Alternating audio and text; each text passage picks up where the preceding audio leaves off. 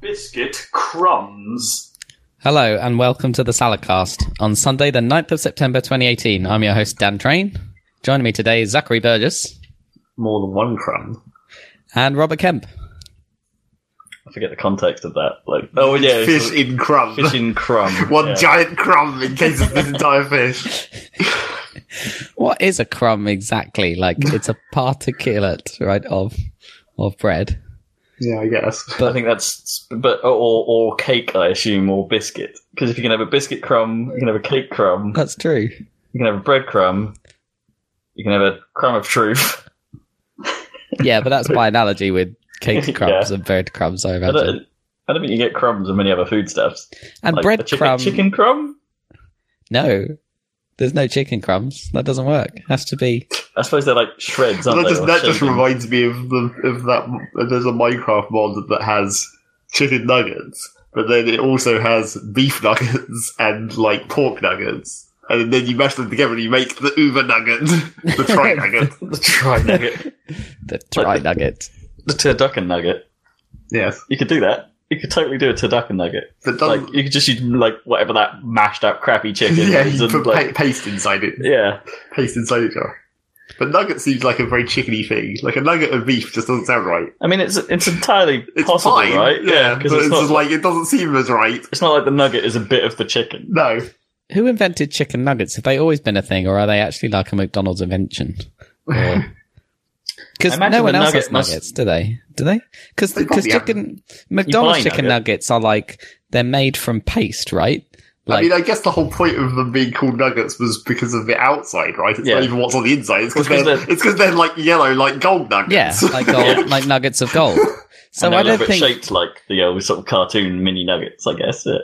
They're not really a thing, right? Because the McDonald's nuggets, they come from molds, right? So you can actually recognize the different shapes because there's only 10 different shapes. Yeah. Oh, is that true? Yes. How else do you think they would get them to be shaped out of paste? I thought you just make a ball and you shove it in batter, or a flat ball. No. They're carefully designed, apparently. Huh. Isn't that weird? It's not like they're made on the premises. It's not like the guy in the back has the chicken paste dispenser and dispenses them. Maybe they're carefully made now because that one time they accidentally made a McChicken head nugget. Right, but I don't think... I don't think that was related to nuggets specifically. I think that was another McDonald's chicken thing that was slightly less processed. I thought it was like a chicken nugget that had gone badly wrong and was basically a chicken head. I guess that could have come straight from the factory like that, yeah. I guess. Or that one time they put a chicken cyst in a nugget. Oh, so lovely. Okay, yeah. Moving on. That one always makes me feel a little ill thinking about it. Oh, yeah, horrid. Would you even be able to tell? But moving back to... I mean, it would be pus-filled and horrid. Yeah, but it would have been cooked, so would you actually be able to tell the difference between the consistency and the rest of the nuggets? I don't know what cooked pus is like. Oh, man. It'd probably dry it out. This is actually making me feel a little queasy. Yeah, that's horrible. Okay. So, when you're saying about the Minecraft mod, right, what do you combine? Beef and chicken and pork? Chicken and pork. Yeah. Right. So, what dishes... The three animals that you can eat in Minecraft. Yeah, because they're the actual animals, right? Because you can't eat sheep for some reason. Although, actually, I think maybe that mod did get extended to include, lamb nuggets. Because you can get wool from sheep, right? Yeah, but you couldn't get lamb until quite a late patch in Minecraft. Please tell me. 1.4 or something. Please tell me it's called Nugcraft. No, it's part of a different one. No. It's not actually its own thing. So, in real life, IRL, what's the best food that combines, different meats into one thing? Chicken, bacon, bake. Chicken and bacon, but yeah, that's the thing. There's so many things with bacon, basically. Yeah, there are so many things that are just plus bacon. Right, because you could have beef burgers with bacon, where it's beef and bacon, and then you can have chicken with bacon. And bacon double cheeseburger. Right, so pork is the meat that goes with every other meat, apparently. I was about to say, because when you make burgers and you make them out of a beef and pork mix, that's pretty excellent. Yeah, that's pretty good. So chicken and beef, does that even go? Chicken and beef? I mean, I guess it's part of a surf and turf. Yeah. Or where No. like where That two would be elements fish, of the. wouldn't it? I know, but like Apart from the fish. I know, but some the surf and turf and turf. I think my surf and turf is a bit messed up because of Hungry Horse. You used to just slap every kind of meat on a plate, on like meat platter style. I mean, meat platters definitely work. I'm just thinking of a specific dish where you cook them together. Mixed grills, I guess. Like, yeah, but they're kind of separate still, aren't they? Is there anything? I was about to say it would be like. That's not even beef. I was going to say it's like ham and egg, but that's not. A, that's not beef, and B, that's not chicken. That's pork again. Just put pork with everything; it works. That's not. Well, actually, pork and chicken's a thing, right? Because if you do a roast chicken, you'll shove stuffing in it, and that stuffing can sometimes be a sausage. Yeah, and then put bacon on it. I don't think that's necessarily true. I mean, that's just like whatever stuffing you happen to have around. Not all stuffing is sausage based, no. admittedly, but but pork and chicken's fine. And then you have pork's just not that interesting on its own. Is that what? But then you'd think that would be what chicken would be for. Less interesting meat. I don't know. Chicken can be gorgeous on its own, though. And pork, I would argue, is gorgeous when it's sausage. And you can wrap that in bacon as well. It's completely obliterated. So you can combine pork with pork. So no, even like ham is tasty, but I wouldn't say it's like a mind blowing meat, right? Like same with gammon. That depends. As well. Yeah, but I get what you mean. I think you're slightly overvaluing chicken, and I don't even like pork that much in like ham and... I think chicken has range. Like, it can be, like, poopy, or it could be, like, super good. Like, fried chicken's excellent, man. I think chicken is more generic, and it gets mixed up in people's minds with the other bird-related ones, like turkeys and ducks. No, turkey might be the most generic of the like the poultry meats, I suppose, because like turkey's kind of just bad chicken. I don't think it is. It's quite nice. I don't know. It's different. It's dry, so you have to go for the whole Christmas gravy situation. Yeah, I'm not saying it's terrible, but it's just like if someone was to say like roast turkey versus roast chicken, I think I'd be happy with the chicken. Tastes better to me. That highly depends on how it's cooked, I'd say. I think chicken and turkey, if you cook them exactly the same, you'd probably have a hard time telling the difference. All I'm saying, it's not KFT. Have you ever considered an alternative to turkey on Christmas? Like, some people have goose. Or, I'd be okay with goose. Goose is good. There was that one year where we had duck and then everyone got ill, which was good. So, Okay. But I don't think that was because of the duck. I think that was because of something else that we had alongside the duck. Oh, man. Well cooked duck is amazing. Yeah. Oh man, so expensive. I'm gonna start getting hungry now. But like every time there's an opportunity for a Chinese takeaway to include the Peking duck part, even though it's expensive. You want the crispy shredded duck, man? That's what I mean. Yeah, with the pancakes, duck and pancakes. Yeah, and the tiny sticks of cucumber and then the plum sauce and the plum sauce and the what's the other part? Spring onion. Stuff? Yeah. Oh, delish. It's never quite enough of whatever proportions they put. There's never enough of one thing. Like you run out of either pancakes or you run out of sauce or you run out. There's always they never run out of cucumber. That's the thing. No, you never run out of cucumber. There's an excess. You just end up dipping that in the plum sauce afterwards. Yeah. So, welcome to the food cast. Yeah. I just thought I'd ask because of the combo, the Minecraft comboing of meats. Do you like game, either of you? Are you like grouse or pheasant or any of that stuff? It's just that the problem with that is that, especially the smaller birds, is that, or whatever, it's just a bit more awkward to eat, right? I mean, there's less of it. Yeah, exactly. And you have to kind of eat around, usually have to eat around bones and things and stuff with those. So it's just but they are nice, but it's just a little bit like you're picking very strongly flavored stuff out. It's a bit too much work. Yeah. I also everything a taste. I also still don't think any of those are as nice as chicken. This is my problem. It's like they're nice as a sort of like it's quite nice to have a slightly different flavor to on my palate every now and then. For sure. But it ain't chicken. I think this is really just telling us about Rob's upbringing, really. How much he likes chicken over all the other more fancy stuff. But everyone eats way more chicken than as a country we eat way more chicken than anything else, I think.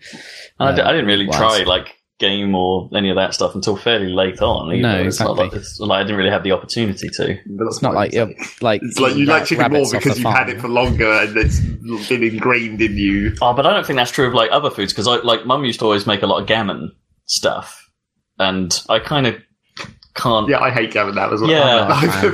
I'm not a fan. It's not that I dislike it. It's like I have like about half a meal of gammon, and I'm sort of done with gammon again for another couple of years. You have to like get the right sauce going on. Like people do parsley sauce with gammon, which is a bit weird, don't they? I'm not a big fan of parsley sauce in general. There's the classic put a ton of pineapple rings on it thing. Yeah, which is good, much but weird. That's once in a while. You can't do that every time. No.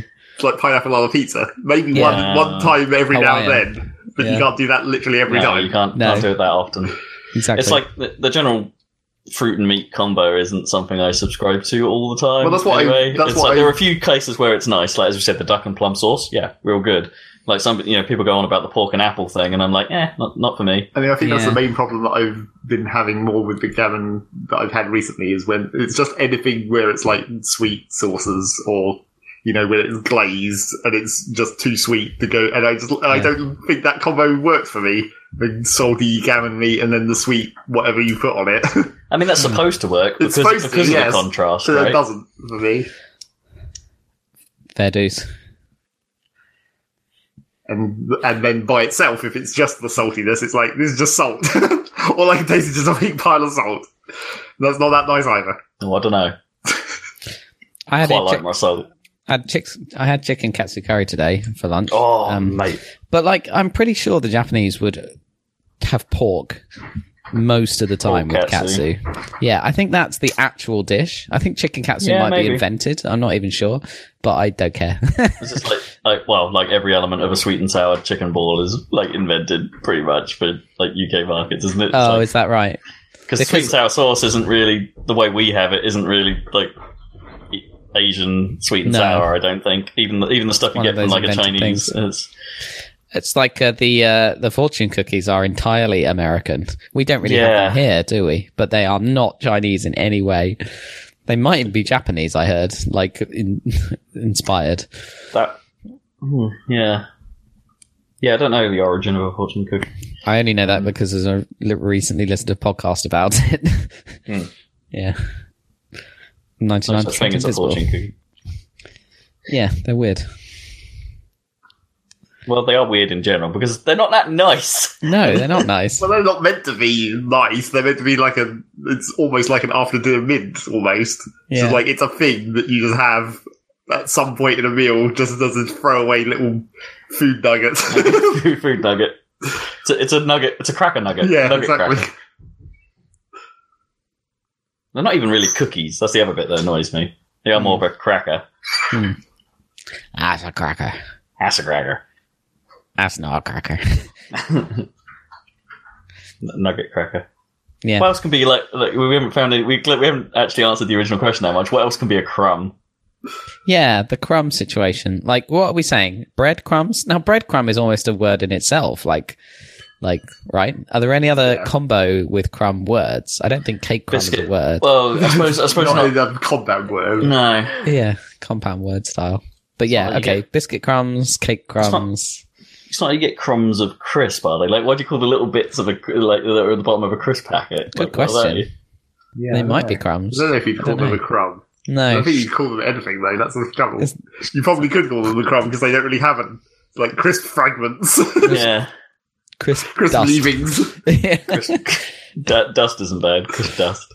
Well, it has to be really fine to be dust. Implies that it's the coating, like of a Dorito or whatever. Or the dust. Or it implies that they look a little bit like, I don't know, little bits of skin. So it's just crisp flakes. Yeah. Flakes isn't too bad. Crispy flakes. And you can have those in the morning with milk. Everyone, just imagine getting a bag of Doritos, or maybe several bags for this to actually work. Taking the dust and crumbs that are left, pouring all that into a bowl, and then putting milk in it. Oh. A bit of me is thinking that might not be too terrible. Depends what flavour of Doritos, probably. Yeah. It'd be like you've made a savoury milkshake. Well, it's like, have you done the thing where you used like tortillas as a sort of like a coating for like food? Like you can use like crushed tortillas to be like a tortilla crumb. Yeah, tortilla crumb, kinda. Also tortillas, like tortilla chips or tortillas. It is. And don't forget everyone's favourite crumb, Salacious Crumb from Return of the Jedi. Yes, obviously. What a classic character. I don't know why he counts as a crumb, but I guess he does. Wasn't Crumb also the name of one of the monsters from Our Real Monsters? Yeah, that sounds... The guy that held his eyeballs. Could be. That may have been something close, but not actually that. I mean, what, a little bit like Crumb from Fire Emblem. Yes, exactly. I mean, you get Crumb Bum. Whatever that means. Yeah, don't really know what the crumb part of a crumb bum really refers to. Is it literally someone who sat in crumbs? Yeah. Is that one that's like, he's so poor he sat in some crumbs for some reason? Or are you describing someone as an arse shaving? That'd be a bum crumb. Not a bum crumb bum. Oh yeah, true. You're such a bum crumb. A crumb bum has to be someone that's accidentally sat in bread. Just a big pile of bread.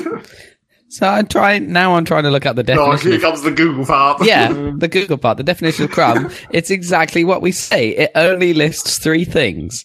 So it says a small fragment of bread, cake, or biscuit. That's it. It doesn't say any other things. It's just bread, cake, and biscuits. That's it. What about pastry?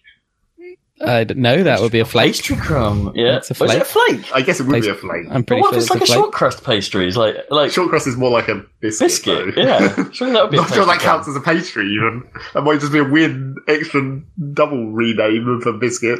Maybe. Because I think that like you call it short crust pastry if it's used in like a tart or whatever. If it's used as part of a thing that's not actually just a biscuit by itself.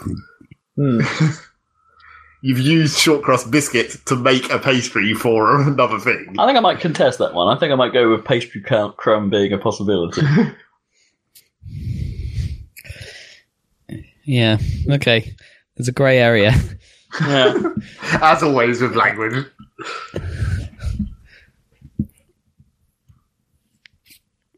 Could go for some pie. How's your kitchen pitching? Actually, not a lot to say, really. I've been typically not cooking very much while Gnome does it all. Because she's better and I'm terrible. Yep. Well, I say I'm terrible. I'm not terrible. It just takes me like 4 hours to make. You're just slow. Yeah, I'm very slow. I fast, and I make sure everything is like ready and good to go, and then clean up after myself as I go. It's what you're meant to do, but you're just not good at it to do that and do it fast. Yeah. Yeah, I guess you just have to start slow and then just do it more until you speed up naturally. Plus, I hate it. Yeah, that doesn't help. Have you got the Alexa thing in your kitchen? No, you don't. But, so all I really want from that thing is being able to like ask without touching things for timers and have multiple timers and name them, which apparently you can with Alexa. You can now. That's pretty good. Did name timers reach the UK? I'm not sure. I need to check that because there was that other thing we were talking about the other time when I was writing that Alexa skill, and it's like I couldn't. Like named lists still doesn't exist in the UK, even though they exist in the US for ages. Yeah, and it's like so there are some things that just don't reach us. That's stupid. Yeah. There are some things about smart home assistants that are just stupid in general. Yeah. Like there are certain words they really don't like hearing you say. Like we've set up a routine, like because Gnome likes to say the phrase like I'm going to Bedfordshire. When she's going to sleep. So we've made a stringify flow called Go to Bedfordshire that like dims the bedroom light and then makes it fade out slowly over 5 minutes into nothingness. So it's quite nice as a sort of calm down thing, and but it doesn't like hearing the word Bedfordshire. Like it sometimes says bed to cheer, or bed of cheer is a fun one. Bed of cheer. It's like, welcome to my bed of cheer. Nice. So I made another one that's just called Go to Bed. Like she could say either phrase. It's more likely to work if she just says go to bed. Yeah, basically. I think it said show of bed once as well. Like, it got that wrong. So how does go sound like show? There's a lot of sh in show. Yeah. It's like I have to put on like a posh accent to make it work. Sometimes. It's just racist. Well, you get that awkward time where someone's actually, like, because the hue lights have to be turned on at all times in order to actually work properly. You get that time where someone's actually turned it off at the light switch and you're like, asking it to turn on. It's like, why isn't this working? And then you stub your toe on something because you're in the dark. Right. You have to, like, tape over the light switches so that you can't use them. Yeah, pretty much, yeah. So don't touch it. Don't ever touch it. Just leave it as it is. It'll be fine. I got some one of those light strips to go behind the telly. Oh yeah, which is kind of fun when I sync it to the PC and it's going crazy, go nuts for whatever's on screen. What's on the PC screen? Oh, I see. When you're watching, when you're using your PC through the TV. Yes, you can, because like I guess it's a bit tricky to intercept the signal to then figure out what colour's on screen and all that jazz. It's like, at least with the PC, it's like, oh, I can just look at the screen and I'll figure out what to do. And there's an official Hue app to do that. Right, yeah. And it will just, so you can play games whilst the back of your TV changes colour, which is kind of nice in some cases. Yeah, fancy. But, not always perfect. There are some things where it detects something a bit off and you'll get like a flicker that's a little distracting. But sometimes it's really cool. Like, you'll look up at the bright sky and it will just be all like, oh, I'm going to put some whitish blue bloom behind the screen. And it's like, that's nice. Or something will suddenly flash in an explosion and everything will turn orange for a second. And it's like, oh, that's cool. Yeah, that's good. But yeah, not a perfect science. There are other apps I've found that seem to sometimes do a better job at averaging out the colour across the entire screen. And so you get a slightly smoother effect, but they don't work in all cases. Like, they can't... the one I've been messing with most is called Screen Bloom, but it doesn't like full screen video feeds. It's like it works better on Windows like stuff. So if something takes over and goes full screen, then it's like, this isn't working anymore. And it's like, so close. Whereas the Hue app can deal with that. So close. Cool. It's fun. Light strips. It's like early days with this stuff, but yeah. And I've had and I've been stupidly on another one. I'm going to buy a TV. It's like, that's currently like forefront in my mind again at the moment. Yeah, well, I mean, your TV is a long-standing service. So. Yeah, but it's got to the point where it's like, I know I should wait till Black Friday at this point. It's like, I want it now. Is Black Friday really that good a deal? Like, see, I don't know. Like, I think it's like, it can be, but I always seem to remember like the sales and deals and stuff only seem to ever affect like sort of either crappy to mid-range TVs. Yeah, exactly. Well, that is the point. And I don't want a crappy to mid-range TV. I want a good one. I think if you wait till then, you'll be disappointed by when there's no discount on when it actually happens. Yeah, because I've dialed in the exact one I'm going for now. Yeah. It's like that changes every now and then as technology moves on. But the one I'm going, it's a Samsung Q9F. Such as it's QLED. It's not OLED, but like there's which is their fancy name for, hey, we made LED and LCD pretty good now, right? I don't know if it falls under the quantum dot crappy moniker. I suppose it does, but quantum. But they don't call it that. They call it QLED, and it's like, it really is very, very good now, and it's super low latency for games. If you turn game mode on, and like near OLED quality. It's not quite as good blacks, but pretty damn impressive stuff. And you don't have to worry about the whole potential, quote unquote, like burnout burn-in problem that OLEDs may have with obsessive gaming sessions. Mm-hmm. So, it seems like the better choice for long term. And it's Samsung, so it might eventually play into my smart home plans because of smart things. So yes, TV buying advice. That's my top tip at the moment. Now I just need to make Gnome comfortable with the fact that it's probably going to be 15 inches wider. Right, yeah. I mean, but no bezel in comparison. No, so a good few inches of that won't matter. It would definitely sit lower on the cabinet as well. But we're probably going to get like a slightly less tall coffee table and not a coffee table but TV stand, and I'll have to be a little bit more intelligent with how I organise my cables. Yeah. Maybe have slightly less stuff back there. Yeah. Slightly spring clean your pile of consoles and amps and stuff. Might have to retire the PlayStation 3. Also, TV stands, right? If you ever look around for TV stands, all of them have doors in them now. Right. It's very hard to find one that doesn't have doors. I don't want doors. I don't want to close in my kit because take them off. It might overheat. Oh yeah, you could just not fit them. But I'm paying for a door I'm not using. Yeah, I did look for TV stands relatively recently. Got one from IKEA in the end, but furniture, it's like wild variation in price, and quite hard to find just exactly what you need. You want. Yeah.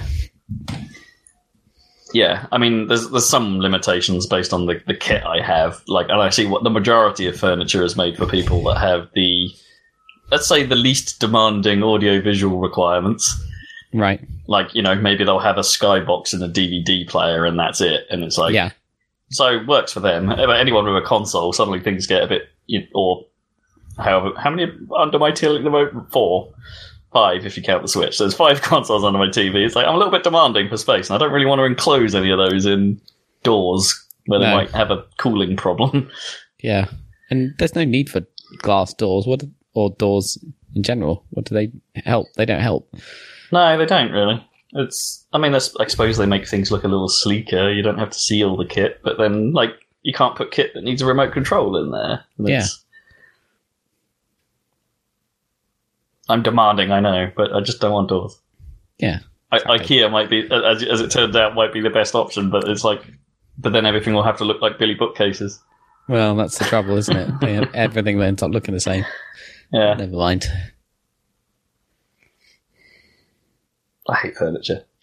Furniture in general it just annoys me. There's something about I just never really, as you said, the pricing part of it. I've never fully understood why furniture is so expensive. I know proper wood has got well pricey. Yeah, well, I get why over the last couple of years, but that's fine if it's a sort of super nice wooden wardrobe that's going to last I don't know, 150 years or something potentially. Sure, yeah, which it could, right? But otherwise, it's I don't know.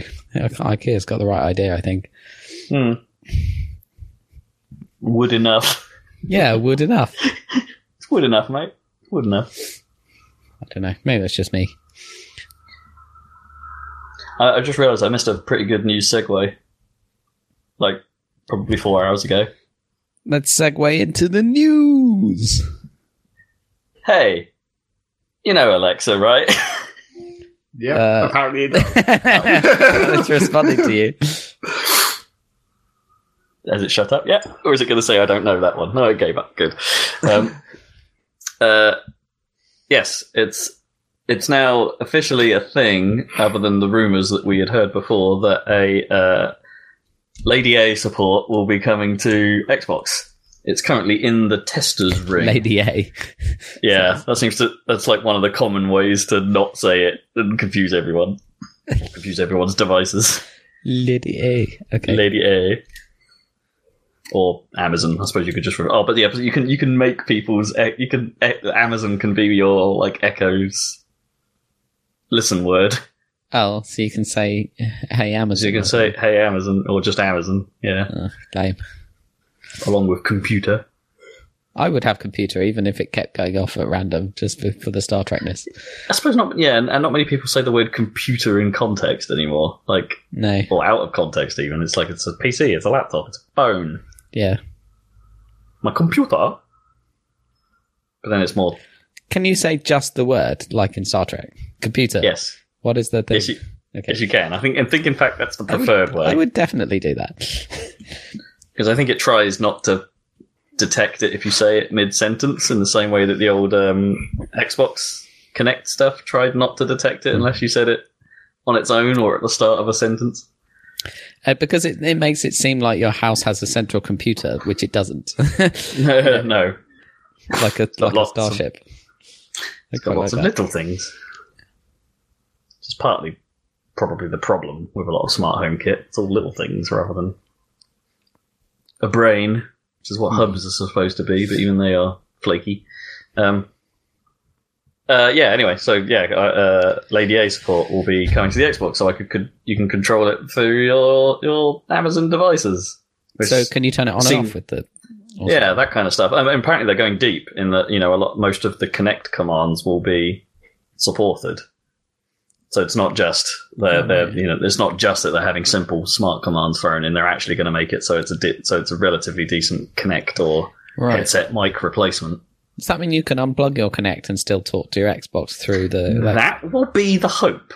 I will be quite okay with that because my Connect's been busted for a long time, and that it sometimes works, but most of the time is off for some reason.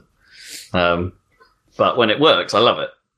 And I still love it. I still love the camera sign in. I think is still one of the best things they did with that thing. I love that. But it's interesting because I basically have that on my phone now. That's kind of what Face ID is on the iPhone. Yeah, but I don't really like it on a phone because I don't like having to hold it there, and it takes that a little bit too long to function on the devices I've used. Maybe the iPhone X is different. I don't know. It's pretty insanely fast, but you do have to point it towards your face, which is a bit annoying. Yeah. Whereas, when you're sat in front of a TV, you're sat in front of your TV, right? You'll be in view. So the fact that works most of the time, when the camera's working, is still fantastic. And I love that. That is very smart. And I kind of, as I say, it's a shame the Kinect is dead for numerous other reasons, but that one thing is genius, especially in the TV context. But anyway, yeah. Even without all that stuff, like having voice control back will be nice. So yeah, something to look forward to. But it's only in the testers ring right now. That doesn't mean it's in the insiders. I didn't realize the testers ring was different from the insiders ring. It's like the testers ring is like their exclusive, like invite only ring. I think, like almost like developer style. And then it goes to the insiders ring, which I think is like a sort of opt-in thing. And then maybe you get to preview, which is like the guys that want early builds on their home ones, like where anyone can enter. So it's probably still ages away. But the rumors were true. It's happening. Interesting. Well, now we're in news. It's a section about the news, but specifically the news about video games, because this is a podcast about video games. What? I'm not pro news, so this section is going to get a lot. Yeah, there's not a great deal of news. Yeah. What have we got? What's that Cyberpunk gameplay demo that you've watched more of than the rest of us have? Yeah, I've watched it. In fact, I've kind of watched it twice, I suppose, because I watched it through, and then I watched the Digital Foundry chat. Oh, the technical teardown, it was kind of interesting. Interesting. I mean, I haven't played The Witcher much. You did, Zeg, didn't you? I played that for 2 hours.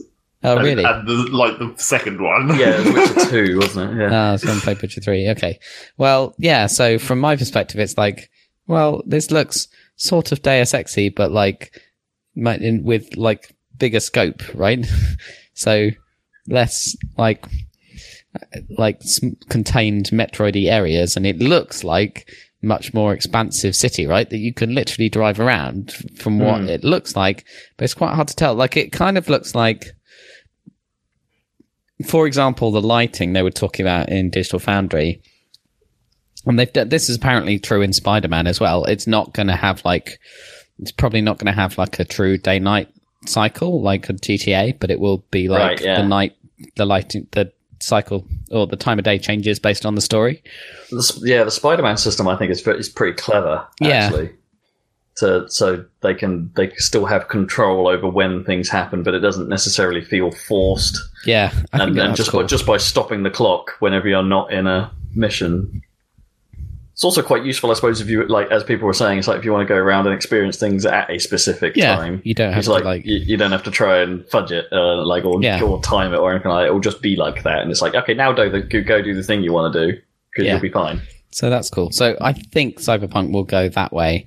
So it's like it was interesting because they deliberately did the city stuff, walking around the city and everything in sort of daytime / sunset. The sunset looked really good, but they were like, oh, okay, because Deus Ex has always done a thing where it's just always at night, right? Because like all those movies are just always at night. Yeah, that's true. I mean, they sort of fudged it because you were like jet setting in your insanely fast supersonic helicopter thing. But it was, the reason was because that engine would have looked like shit in the day, looked bad enough at night, but it would have looked like absolute shit in the day. But also Cyberpunk, right? It's always raining and it's always nighttime, right? In Blade Runner or in all of those films and games. So it was kind of interesting that they went out the way to say, okay, we can do Cyberpunk in the daytime. And I thought they pulled off that aesthetic relatively well from the looks of it. You could say that they've learnt a bit from, was it the last Blade Runner film was sort of daylight in places? Or at least foggy day, but yeah. Yeah. Well, this didn't look like quite as much ecological collapse as in that film. No. In this universe. It looked a bit more fine. And then it had the usual cyberpunk tropes of like, so it was like an amped up Deus Ex, like, you know, in Deus Ex, you walk up to a stupid medbot, you click on it, you select your, you know, you choose your augmentation upgrade and go beep, and then it's installed. When this had a massive sequence where you're sitting in a chair and you're choosing your upgrades from a cool like holographic menu, and then you can see it being applied to your hand by some crazy machine and shit like that. Yeah, I mean, this stuff's cool, but the gamer in me immediately went, "Is this going to be really irritating really quick?" Right, having to get through this will be fantastic for a first time like environment setting thing, but if I have to do this every time I want to swap something out, is it going to be annoying? Yeah, is the role playing part of this going to get frustrating? Yeah, so the game, like the shooting looked pretty good, but it's always impossible to tell how it's going to feel. Yeah, you got to get it in your hands. Although it looked fairly kinetic, which is good because you know, some of these things can be a bit sort of, you know, like Fallout shooting or whatever can be a bit sort of, you know, slow moving or whatever, and you're always pausing with the VATS and everything. I mean, not that that's not cool, but it's totally different to this. Was definitely going. Fallout has a weirdly static look to it, right? You're not exactly like swinging your cursor around all that much, or which is I'm not quite sure why. It just sort of has that look. But then equally, it's not as swimmy as something like an early Killzone or So I thought that looked pretty cool. I like the sort of. You know, me and dropships. I quite liked the sort of medical team dropship things. I thought they looked quite cool. Although the problem with that is, like, in general, in like science fiction futuristic stuff, is there's no actual like predictable like hover technology, you know, that you could imagine actually happening. Really, do you know what I mean? Like, helicopters are helicopters. And that, I mean, I thought about this quite, you know, recently, but like, you know, helicopters, they work by pushing the air down, right? And so that's the only way you can get things to hover. And so the whatever future jump ship or whatever is going to have to do the same thing. And like, that doesn't really work very well for like spinners or whatever, like cars, or that's why that's why there's no flying cars, right? Because there's no actual way to do it. I mean, the best drop ships and stuff like the Halo Pelican are freaking massive, and they have giant jets, which would work. That would actually work, but it wouldn't. And they make a lot of noise, and they make a lot of, you know, they spew everywhere, and there's a lot of kickback, which looks cool. Yeah, I mean, that is actually cool and sort of semi-realistic, but like for what they need for this, it's hard to invent something. So they have the usual sort of, you know, sort of pulse blue jet circle things, blue circles, and it's like, oh, okay, fine, but still, it was kind of cool. And they had, and those guys, the medical guys, had the classic helmet that entirely covers your face so you can't see thing, What games have done that? I guess that must be in Deus Ex as well. Yeah, there's definitely helmets that cover their eyes completely, right? It must be. I don't know. And a lot of sci-fi stuff normally has an option where it's that, right? Like, yeah, you could argue that characters like Genji from Overwatch have a helmet a bit like that, or I'm sure most of the Warframes kind of look like they're probably that. I think in Warframes because they're like actual spacesuits. Yeah, Warframes are weird, aren't they? But I suppose Halo makes sense because it is actually a visor. Wasn't there that? Oh no, there's a Halo thing again. I was about to say, isn't there one in Halo that's just like a dome that goes over and it's just one bit? But no, actually, that's just one big visor. Yes. yeah, giant visor. No. So yeah, it's like clearly Dan, is just thinking about the classic example from Deus Ex, like those first guys you meet, the dudes in grey, the NSF guys, whatever the fuck that face mask is for. Yeah, like a gimp suit, basically with like a rectangle, like Geordie LaForge visor or something. They're kind of weird, and that doesn't make any sense, because those guys are not like supposed to be that high tech. I don't think. No. They're like the most generic shitty terrorist group. Yeah, like the shitty terrorist group. But like homegrown terrorist group, right? Then it's not like a... Well, they're like secretly supported by the higher level people or whatever. Yeah, but they're just like... They're kind of a bit... Why would they have that tech, is what you mean? It's like if they have something that's like just a solid block of metal in front of them and they need cameras inside, it's like, why would they have that? Yeah, kind of. Like, they kind of look a bit more futuristic than the UNATCO soldiers when they're just like a rebel group, which is a bit weird. But anyway, not that they don't look sort of cool, but it's just weird. Anyway, yeah. So it'll be about I'm just worried that it will be just a little bit. When they've put a lot of effort into something and stuff, and the world is well realized, but there's just something slightly off about like the world itself. Do you know what I mean? Or I don't know, but it depends how good the writing is for the stories. I see what you mean, yeah. Because the mission that they showed looked really fun. So if they're all like that, then it's going to be a great game for sure. Yeah, I know what you mean. There's some detail about how the universe actually functions. You mean that once you realise it, you're just like, oh. Yeah, that would never be a thing. It can't possibly, even within the realms of science, fantasy, or fiction, or whatever spin you put on it. It's just like there's a little detail in it where it's just like, yeah, no, that breaks everything. But it does look like it's going to be expansive enough to have multiple themes. That was my problem with like later Deus Ex games, like the Human Revolution and stuff. Was they just doubled down on just talking about the augmentation theme, and it's like the original Deus Ex had like a million different conspiracy theory themes going on and a ton of different stuff going on. And they focus more on the political struggle, the haves and have-nots, right? Whereas exactly. This will be more. I imagine there's plenty of scope for the nuance because you could tackle every science fiction thing in this, basically, right? Like existence and how your place within it. How much of it is really you anymore, and how much is the machine? How much control do you have? And there's all that kind of psychological stuff you can really dig into with this stuff. That's not a little bit deeper than just like, I got a gun in my arm. Check me out. I can see further than you. Doesn't it suck to be you right now?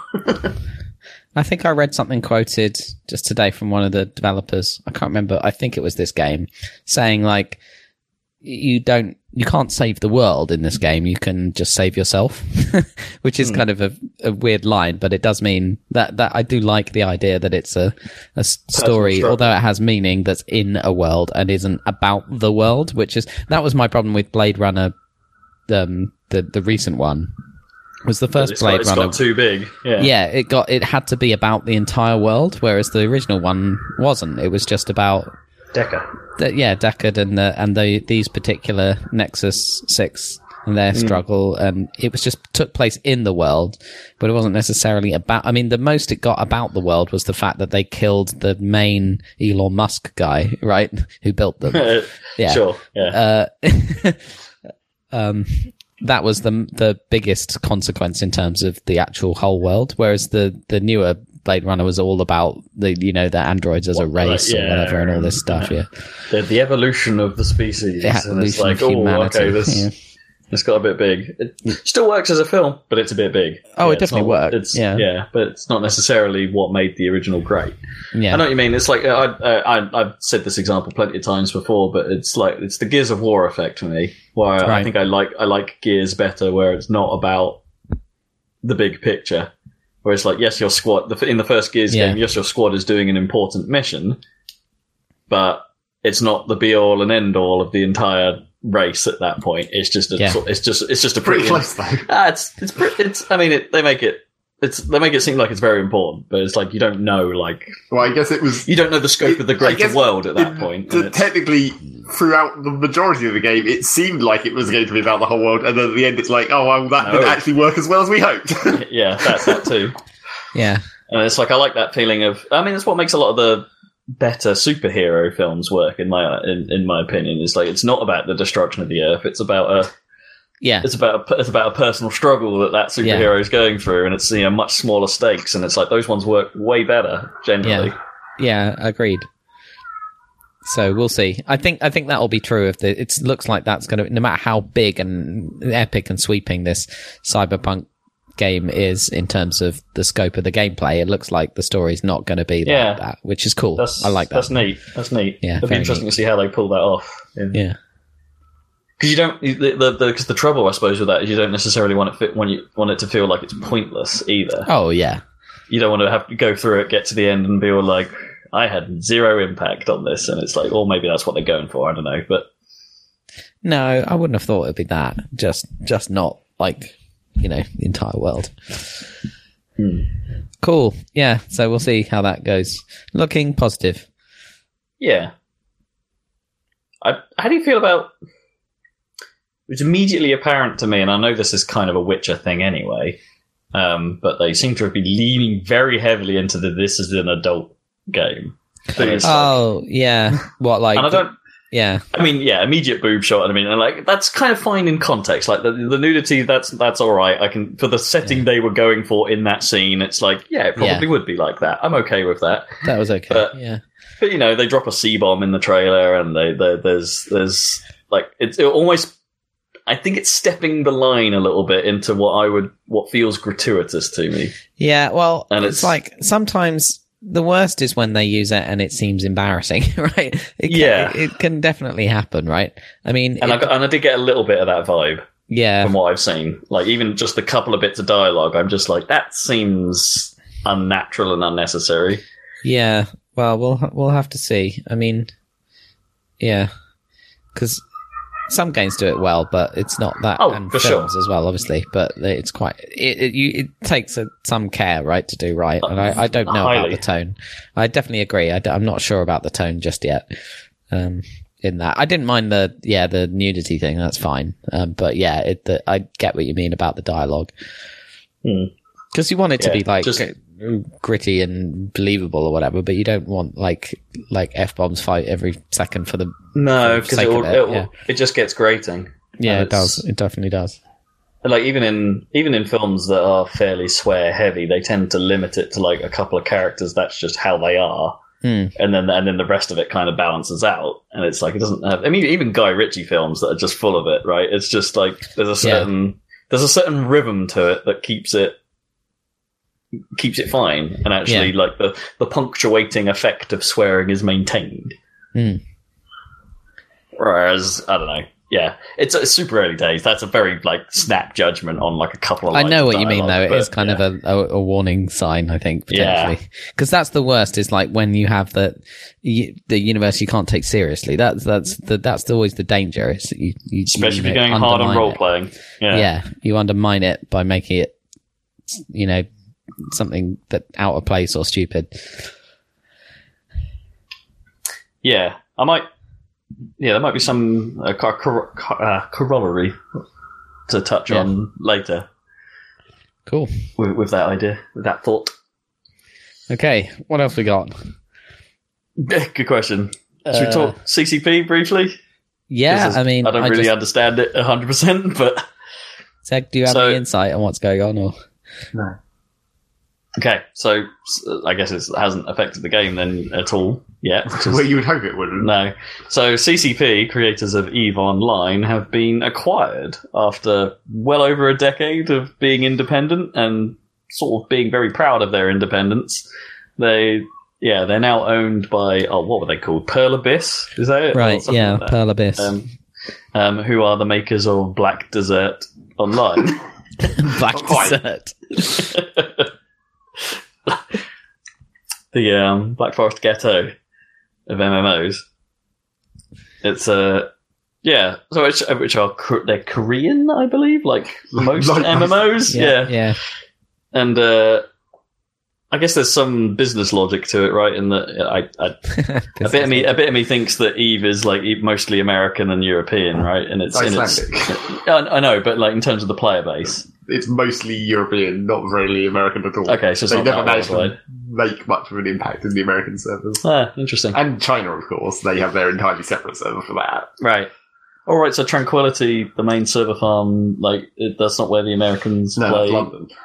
I know, but the Americans don't play on Tranquility, do they? Or... Well, they do, but it's not because of the way the whole time zone situation with battles in EVE worked for a long time. They tried to fix it, but time zones were such a big thing, and there was already such a European population. It was hard to make an impact as an American set. You were actually almost better off in terms of time zones being Australian, because then you were so far apart that it actually was a tactical advantage. Right. Yeah, because of the whole, you could get the drop on people because they weren't awake. Yeah. Which is mad. But kind of cool in its own crazy way. So maybe this is an inroad into the Korean market for them. If China has to have their own thing because of censorship and all that jazz, right? So it's I guess maybe Korea haven't actually been exposed to EVE very much, so maybe that's an inroad. But likewise, it could work the other way around. Like maybe Black Desert wants to expand more European. I don't know. Or maybe they just want to, they saw, hey, CCP, you've been doing massive servers for a long time. You're really good at this stuff. We need some of that for whatever project we're working on next. So, I don't know, maybe this is they'll direct some skills out of EVE into something else. Or maybe they were more interested in the other part, the vampire/werewolf, whatever the other thing that CCP did was, that no one really cared about. Did that ever come out? It did. Did it? I think so. Oh, I only ever remember super early development stuff about that. I mean, even then, maybe that is just something that they want to resurrect. Yeah. It's we like that part. We don't really care that much about spaceships, but we like the idea of this other bit. It's not like CCP haven't had ambition, right? They're probably one of the most ambitious MMO developers out there. What with their links to the failed Dust experiment. Yeah, but that doesn't imply that they'll necessarily have that much of a plan.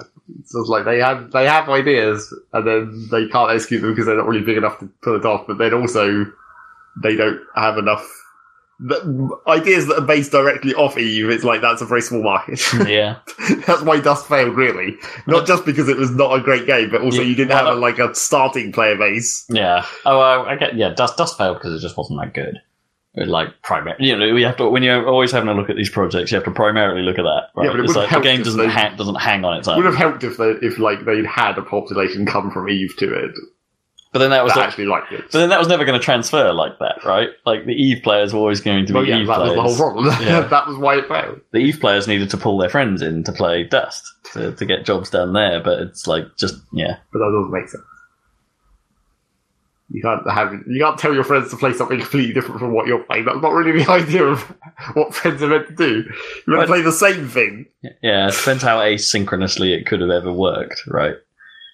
If there was an active, if you're in EVE and you're literally watching a Dust match unfold, but then isn't that player actually just playing Dust, but in a different way? Well, that was really what we kind of said at the time, and also is the theoretical game idea that would do that is at a certain point you can't make it 2 games, you just have to make it 1 game, but then that wouldn't have actually worked. Star Citizen. Yeah, exactly.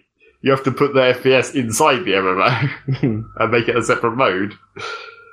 Just the same with like when we were talking about how what if they integrated the EVR thing into actually you really made it so that the VR combat was actually part of the game. Oh yeah, of course, Valkyrie. Yeah, Valkyrie still seems cool, even if it isn't much of a game. Well, yes, I mean it's a good VR thing. Yeah, that's about all you can say for VR stuff. True. If it's sufficiently good, then it's cool. I don't think that's. I mean, that is just the blanket rule for anything. It's sufficiently good. It's cool. Well, actually, no, that's not true. Like, you could say something can be really, really good at what it does and very much not be cool. Yeah. Because perhaps you could argue that Crocs are very good at what they attempt to achieve, but they're definitely not cool. Haven't they gone bust? Have they? I heard something about that. Probably too many jokes. Too much comedians. Too much comedians. Grammar. Yeah, so that's that. Grammar. Sentence fragment. Consider revising.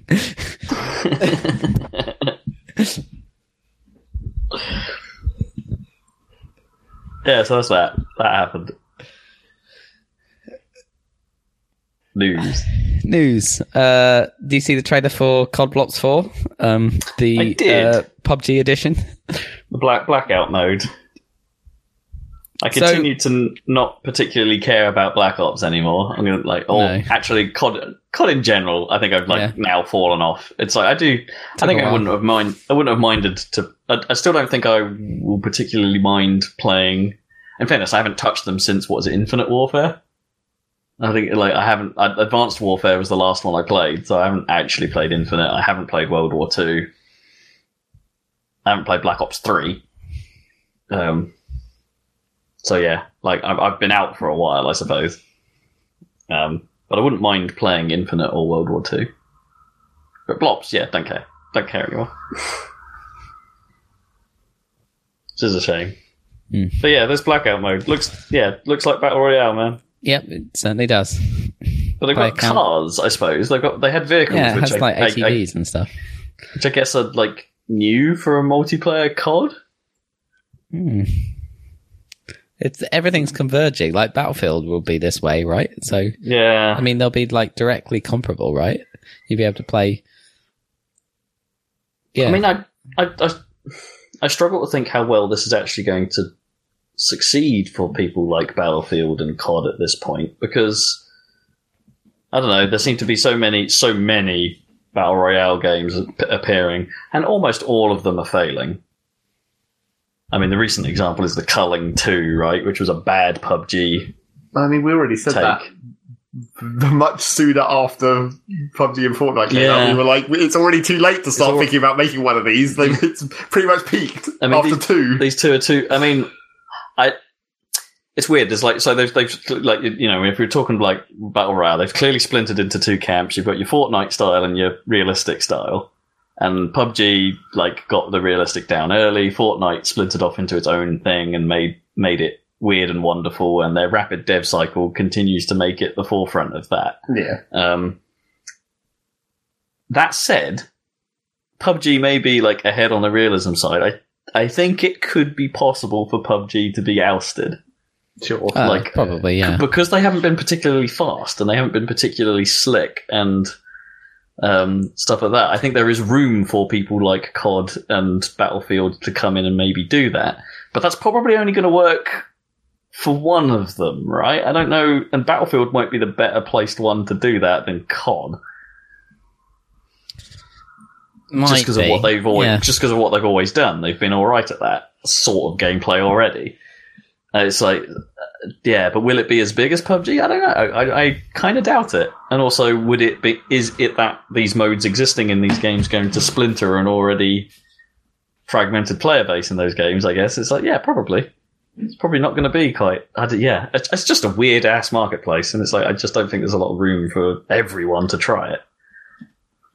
Star Wars Battlefront Grounds. Yep. Well, fortunately, it seems like both Battlefield and Black Ops have cocked up their own formulas so badly that it's not really going to matter because no one wants that part of the game either. Yeah, I've heard because the Battlefield beta's been going on, right? Yeah, and it's there's been a lot of calls saying it's like that this isn't actually as like it's slowed down somehow. Like it doesn't feel as there's something off about it. Like is the general feeling I've been getting about it. And even though it like must be highly based on what Battlefield 1 was like. Well, because it's that exact same thing again. It's the same Battlefront same Battlefront 1, Battlefront 2 and Battlefield 1 engine, just with a new skin again.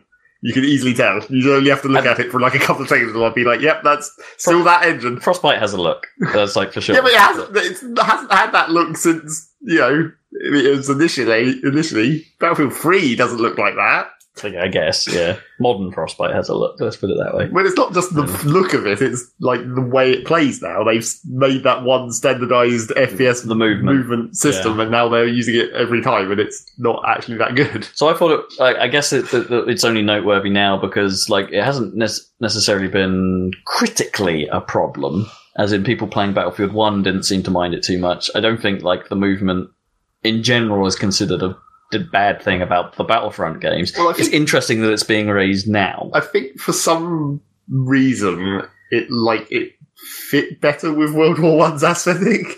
Like that kind of like weirdly fast feeling movement, but like it's like sort of exaggerated animations because when you feel like in an old school kind of World War One setting, it's like it's more physical. It's more like just people doing things. I guess. And it also kind of fits in that way into Star Wars, where, like, in Star Wars, it's because it's exaggerated in, like, the weird ways stormtroopers always were.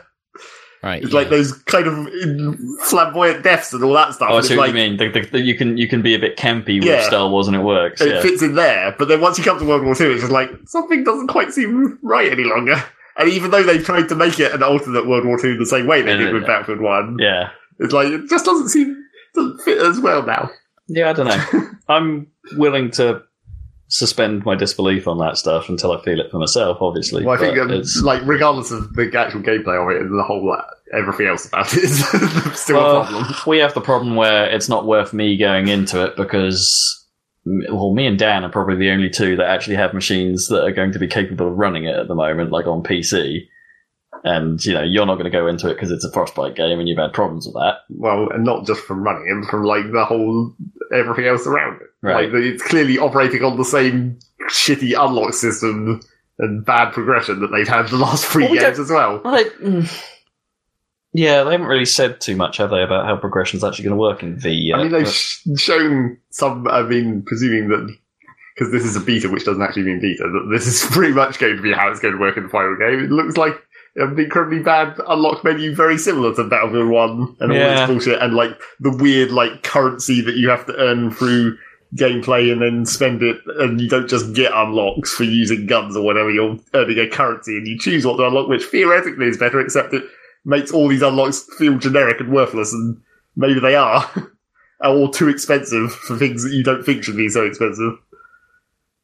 It's weird, although if you think back, it's like it feels slightly odd to be criticising that system when, if you look back to Battlefield 3 and 4, the criticism was that, like, the unlock tree was kind of fixed.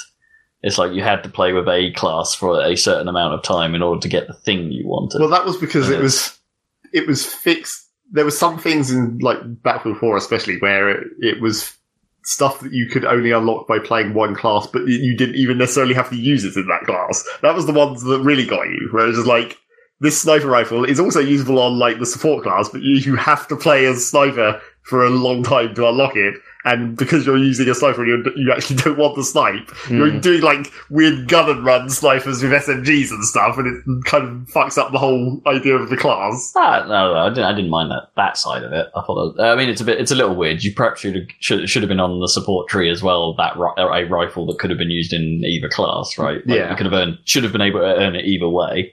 But that's a minor detail in this whole thing. I mean, it's kind of the fixed order thing. Like, say there's a scope you're really after for a specific gun, because you unlocked it elsewhere, and it's like, okay, this gun's awesome, but I would really like that scope for it. You've then got to go through like 20 hours with that gun to get to that scope. Well, it was because they tried, which CoD has done as well. Because the unlocks were kind of generic, like it was always the same scope or whatever, but just slapped on a different gun.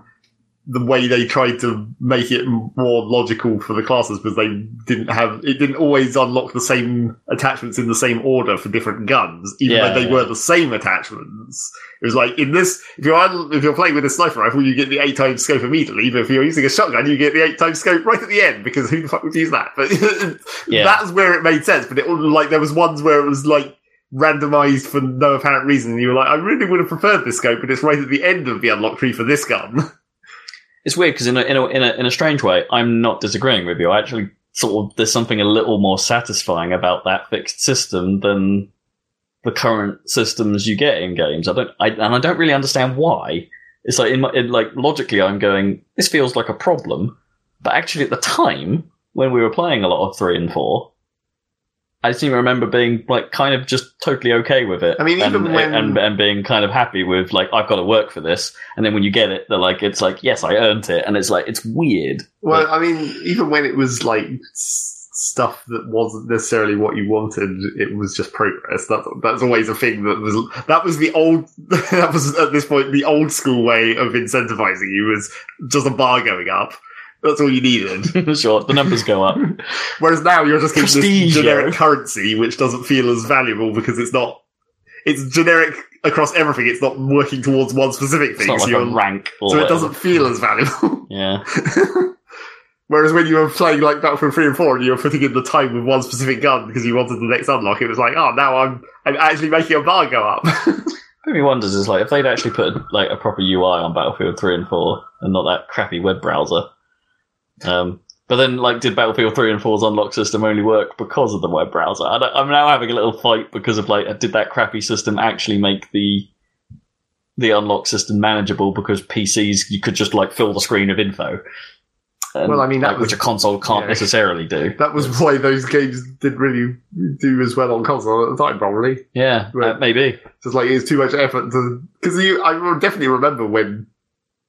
I think it was probably 3 when that first came out on console. People were like, Jesus, these menus. I can't even work out how to navigate to equip a weapon. Yeah, or lack thereof of menus, yeah. I suppose. 3 didn't have any, did it? It was entirely web-based. Well, when they went to console, I think they implemented an in-game version, didn't they? They must have done. Yeah, you're right. I seem to remember that happening. I keep forgetting that 3 and 4 must have been on console. It seems so stupid. Yeah.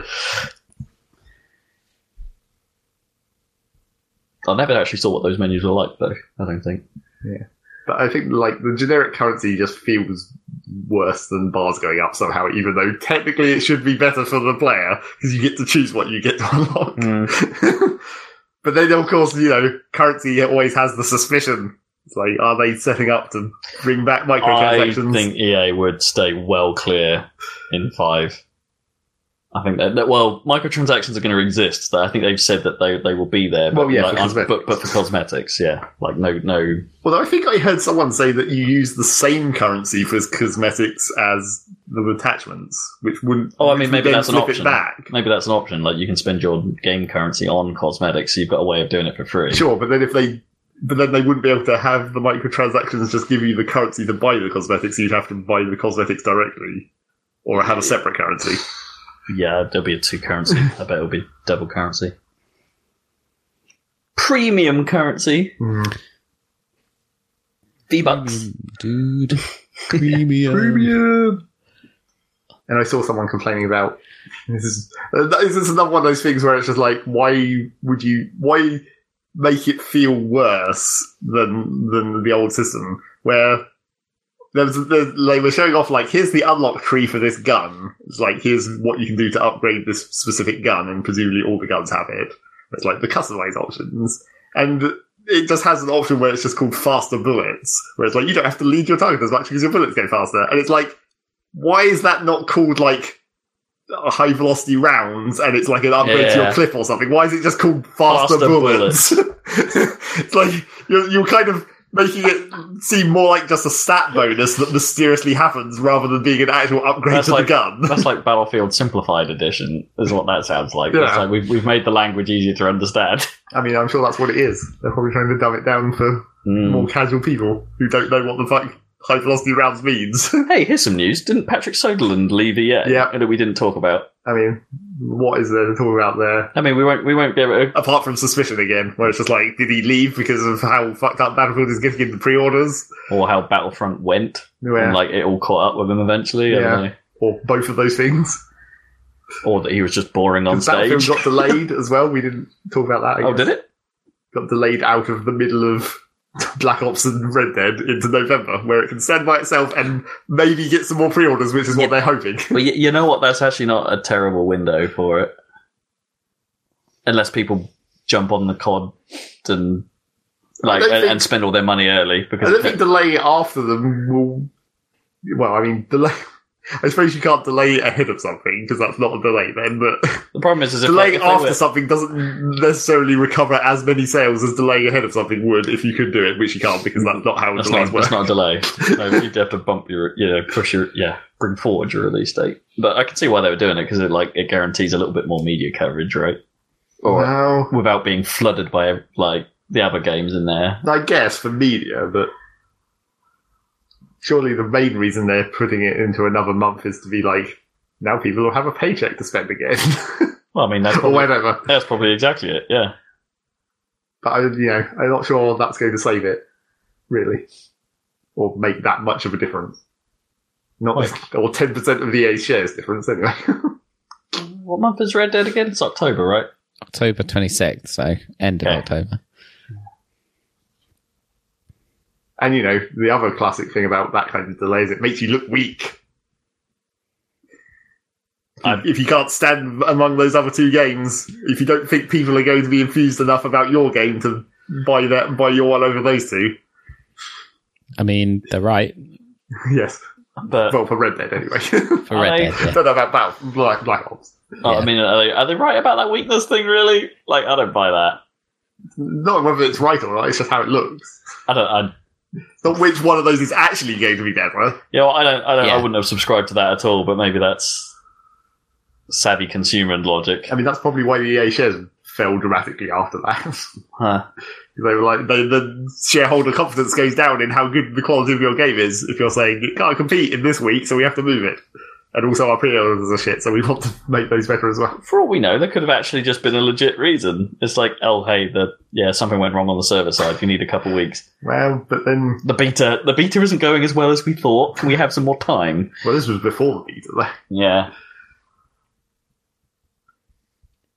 And what are they going to fix in 2 weeks? Really, the classic situation. Well, it might be that they have a very specific bug that they want to find.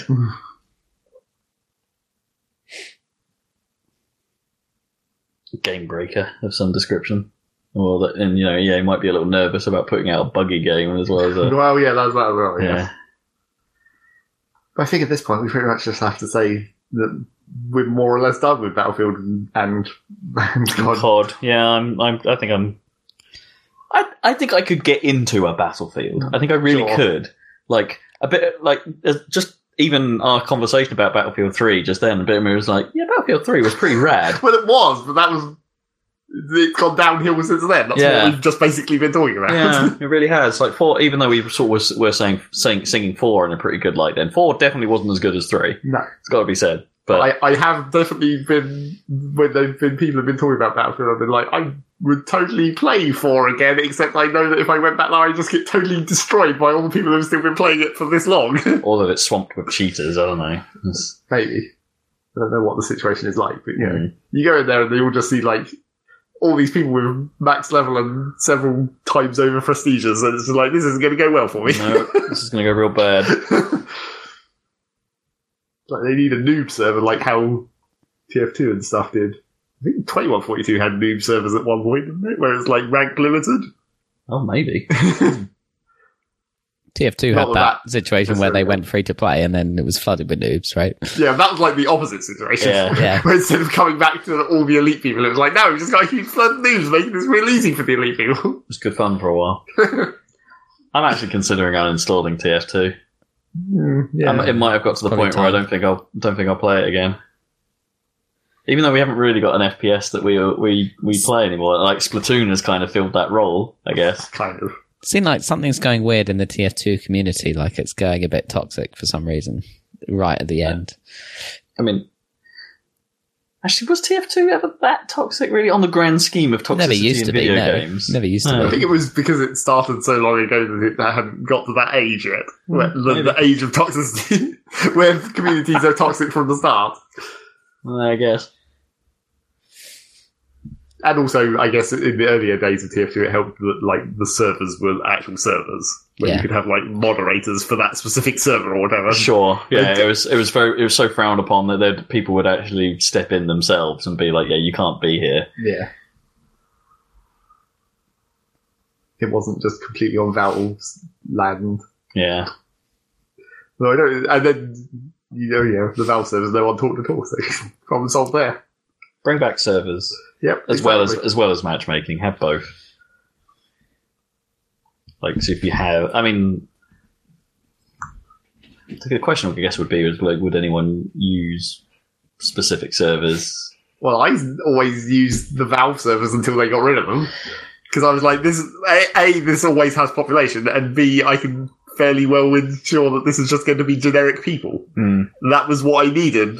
Like, I didn't want to go into like a very specific server, and also by that time, the Valve servers were pretty much the only generic servers you could get. All the other ones were bullshit mods and weird modes. Man, yeah, that did get messy. Hampshire Heavies, though, man. Well, that was a much longer time ago than that. Yeah. There was several years after the Hampshire Heavies where there was no more servers like that. It was just that I only played on the Valve servers.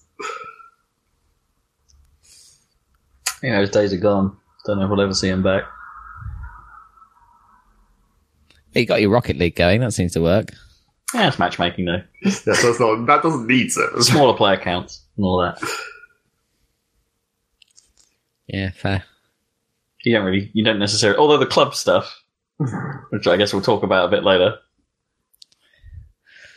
I suppose we'll talk about it now. Probably that's a bit now. Yeah, I think that's the end of news. Well, that's the end of news. Yeah, that's news. Transition into what we've been playing. That's news and what we've been doing, I suppose. Rocket League.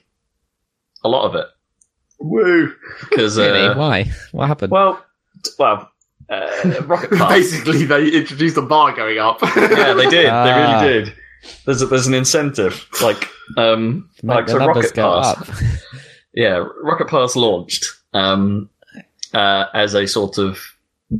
So I'm not 100% sure why I bought into this, but a bit of me is just like, I kind of did. I kind of just to see what a pass-like structure is like to some extent. Sure.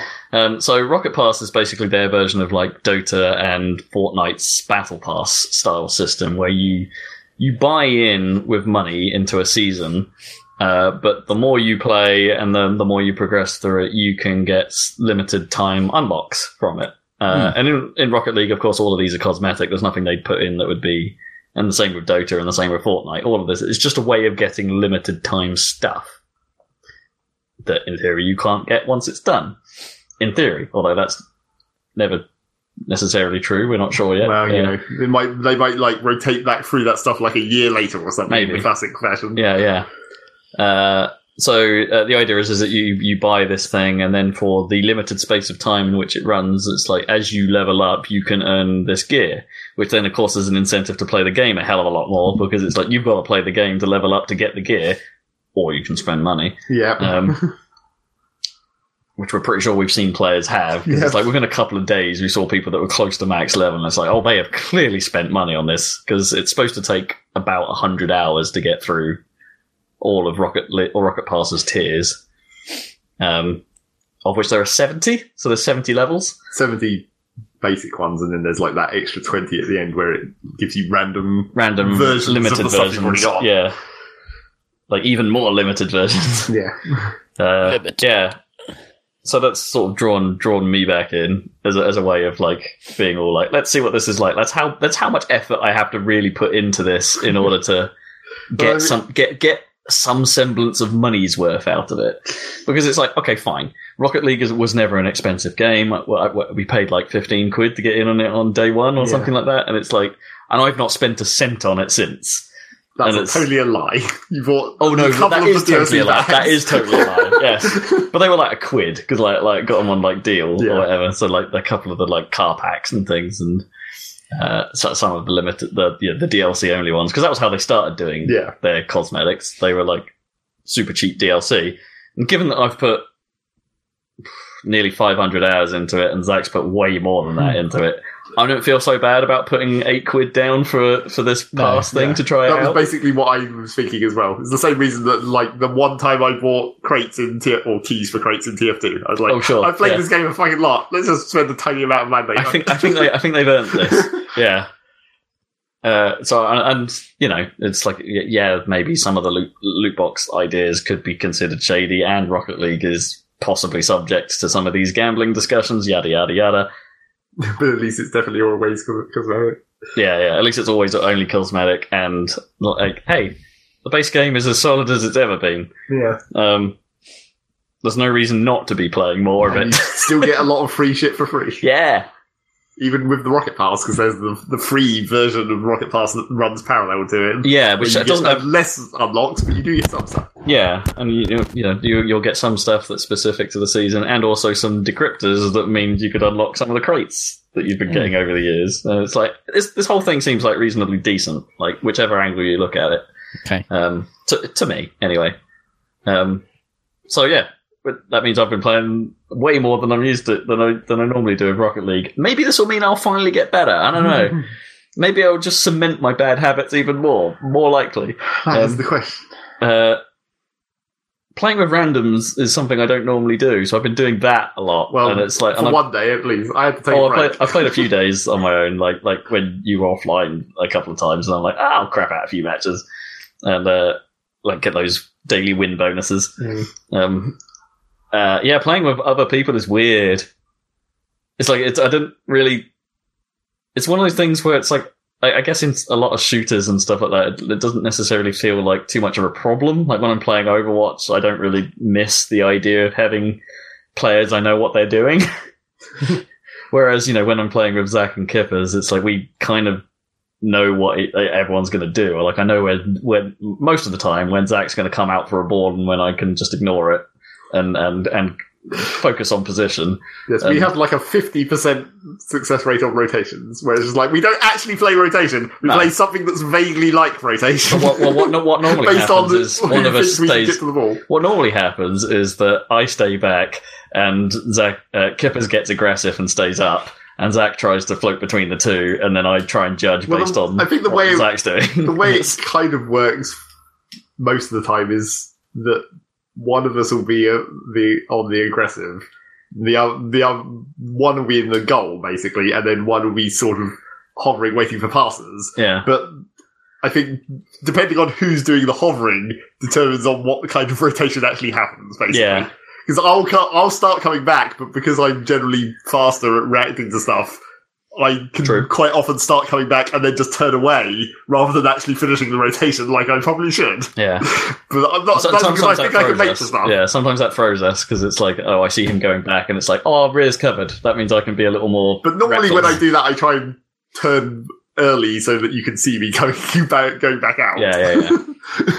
Sometimes it works, sometimes it doesn't. It just depends on how mad things are and like how aware we are. We're not great communicators, which has to be said. We don't tend to tell each other what we're doing, but we sort of got a rhythm of sense of sorts. It's kind of like how you and I used to play Halo, right? We didn't really have to tell each other what each other were doing. We could just sort of figure it out. It's slightly different though, for Halo, because you're pretty independent in Halo. I guess. You don't really have to rely on teamwork in that game that much. Not too much, no. Unless you get screwed with weapons and you're like, I only have these 2 weapons that have very specific uses, so I'm going to need you to help me with this. This one's all you. So there's that, and there's also the sort of, they finally did what we were suggesting back at the start of the game, which is they've added clans or clubs to it. So there's a Happy Salad club now, in which me, Zach, and Dan are not Dan, Kippers. Kippers, are in, and if you end up going against another team made entirely of club members, it becomes a club match.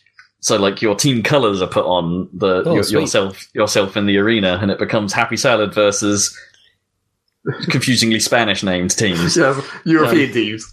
A lot of Spaniards or Mexicans. I'm not quite sure. It's seems to always be that for us. I don't know. We've seen plenty of German-esque. Oh yeah, there were quite a few Germans. I mean, it couldn't be Dutch for all I know. And everyone seems to be white or purple that we come across. Yeah. Like, we seem to be the only green team I mean, I've ever seen. white is just because that's new, because you couldn't do that before. I guess. All the other colours existed in the game apart from white, which was reserved for the training field. And so everyone was like, we want to be white now. Now we can be a white club. And purple, obviously, just because it's purple, and that's just a classic colour of people choosing to make things. So it's almost always the pink and green fight. Classic colour of people choosing to make things. It's true. Yeah. I mean, it truly is. It's because it's like there aren't any actual sports teams that use purple because it looks dumb, right? There probably is somewhere, but yeah, it's like some, like, I don't know, some Canadian team in the NBA or something went with purple or something. But like, yeah, just that purple's always the different one, right? Are there any purple teams in like the Premiership or any football clubs? Classically, but I wouldn't be surprised if there was an away kit at some point that was purple.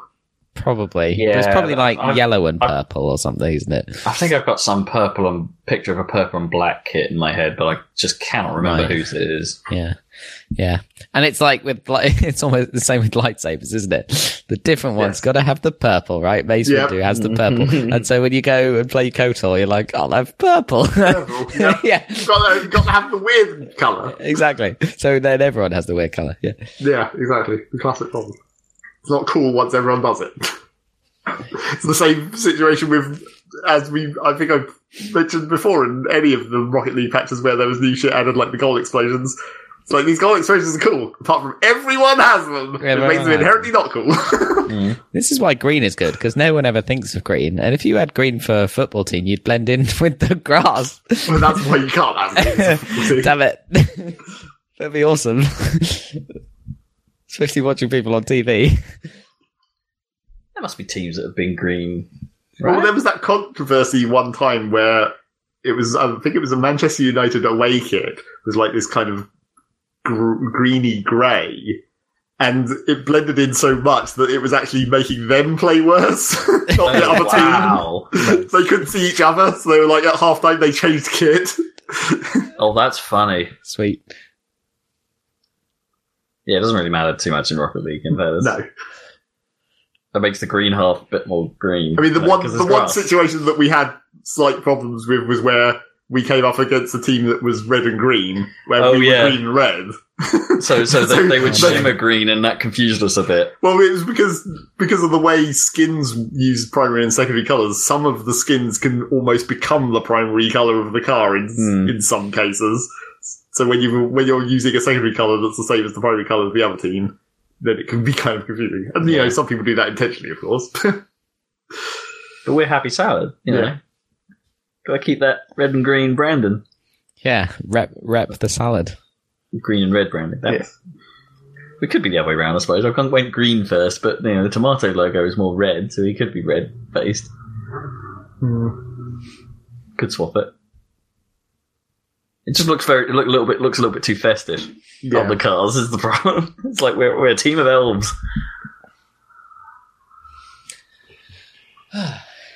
Happy Christmas, elves playing football.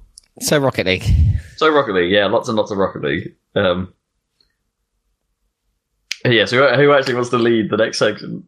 Like, who wants to go? Zeg, you got anything good? Not that much, luckily, I guess. Me neither. Are you going to play 2 Point Hospital? Oh, well, that was one thing that I like. That's in the things I haven't been playing section.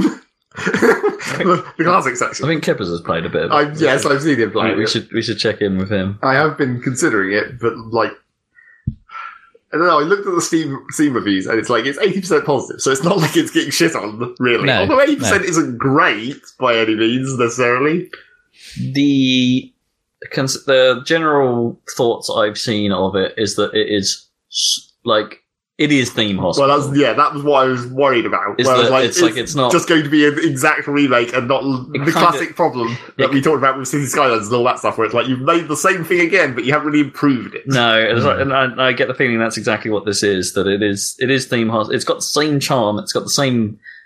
Well, the bloomin' like voiceover lady is identical, which is great. Actually, don't change that. But like it is kind of the same game, but with some quality of life improvements generally, like some of the but more also annoying some things. bugs. It sounds like. Oh, really? And that's maybe the other thing that's a problem for like whether you want to go into it immediately. Yeah, but this is it's where not like like the original didn't have some bugs, like Handyman just standing there. I remember that one. They would just sort of like get stuck until you manually went and poked them. Well, I don't know if there was any that were particularly terrible in the original. There was a couple of weird like things that weren't exactly bugs, but were just weird. Like when on some levels where there was just like this door next to the square for some reason. Square next to the door, you just can't build on for some reason because there's like some weird clipping thing which isn't really clipping because this isn't a game that has geometry. But, yeah, you can pick up and move entire rooms now, like and all the content in them. Well, I mean, quality of life, man. Except that's not really that much better than original Theme Hospital. Well, which was demolish the room and rebuild it from scratch. Well, no, because you back up to the blueprint phase and you'd have to place everything down, but it remembered what was in the room. Oh, yeah, okay, yeah, I vaguely remember that. So you still had the items. Yeah. You had to manually put them back down, but they were still there. Whereas in this game, apparently the main complaint everyone has is, yes, you can pick up a whole room and just move it in one go, but you can't copy-paste. Right. Well, maybe they'll put it in. Well, yes, that's again another reason why you might want to not go in immediately to this game. Maybe they will fix things like that. Oh, I really don't think that's a big deal, though. Like, it's as I say, it's a quality of life. But again, but I don't think it's a big deal. The people who are complaining about that are like, the way this game works with its is that now it's too heavily reliant on the GP's office, which was still true in Female Still. Yeah, that was come to the point where you'd have 2 or maybe 3. Yeah. But in this game, it's like, I'm building 8 goddamn GP's offices and I have to put them down individually each time. Give me a copy-paste function. Okay. Yeah. I watched the Giant Bomb Quick Look, and obviously they hadn't played Theme Hospital back in the day. But Vinny was basically saying he really liked it, but he wanted the copy paste, and he also wanted like auto promotion. He just thought there was quite a lot of busy work, right? Where it's like, but then what else are you going to do? Yeah, that is kind of the game, though. That is kind of the game, yeah. Yeah, we'll check in with Kip, see how he feels about it. I think he'll be pretty positive because he's seen, he's a bit like us. He's, big fan of the original. He played Free Foster. Yeah. Yes. Yeah, I'm not opposed to it, but I don't know. I maybe wait for one patch, see what the first patch is like. Yeah. Because that might even tell you about what their like future plans are like. Well, what do you think about the idea of the structure of it, where it's like it's got like the levels have like star ratings now, and the ratings you got for previous levels can feed into helping you in subsequent levels or something like that. Where you mean the mobile phone level unlock system? So there's a little bit of a meta to it, is what I mean. It's like I think there are if you 3-star a level, for instance, you might actually get a boon that will help you in some of the other levels and things like that. I don't some think stuff necessarily like needed to make it any easier.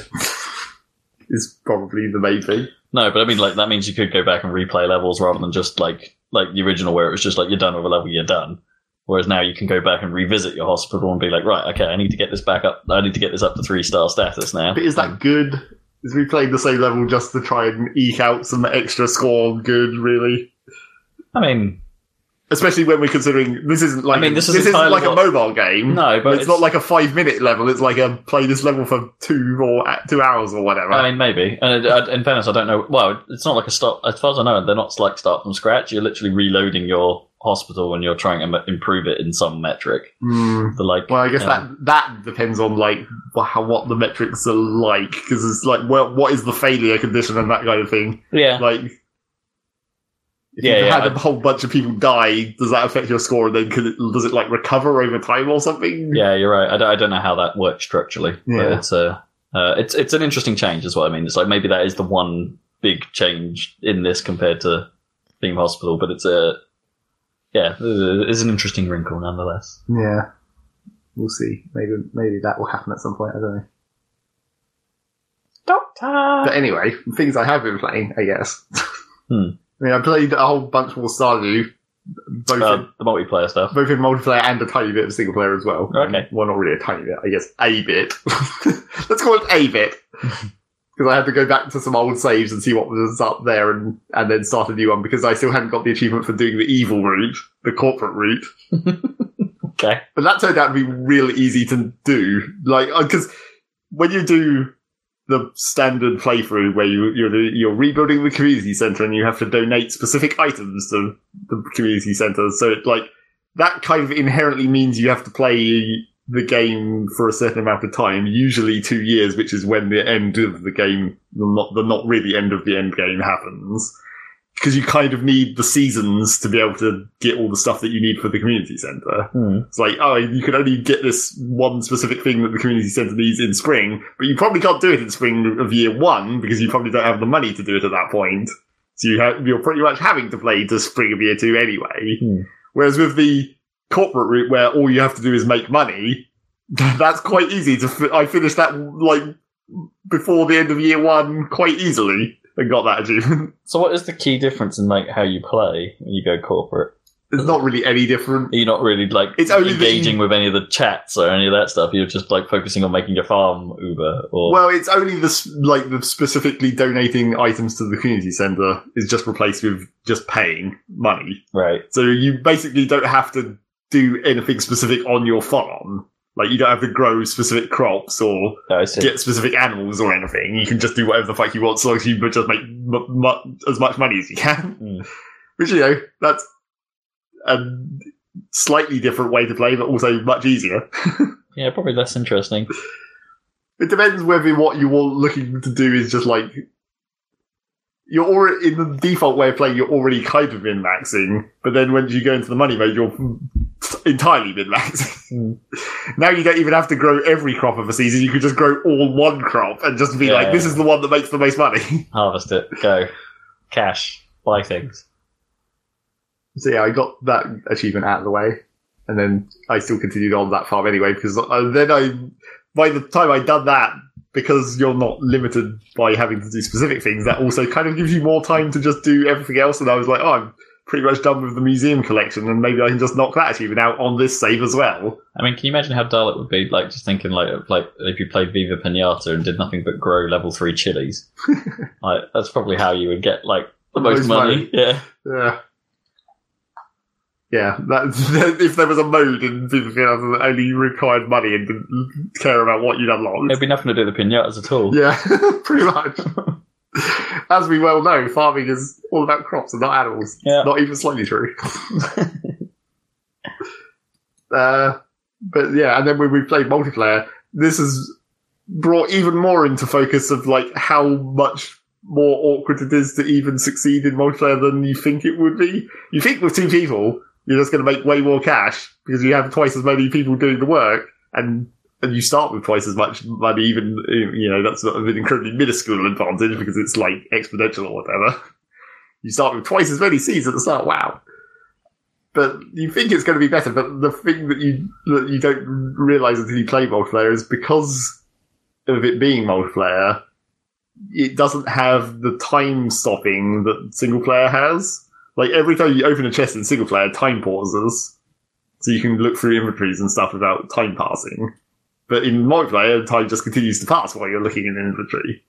And that much more prominently applies to things like fishing, where in single player, when you hook a fish and you do the little fishing minigame, time pauses. In multiplayer, it doesn't. So fishing is incredibly nerfed in multiplayer. Right. Because you can't catch nearly as many fish per day.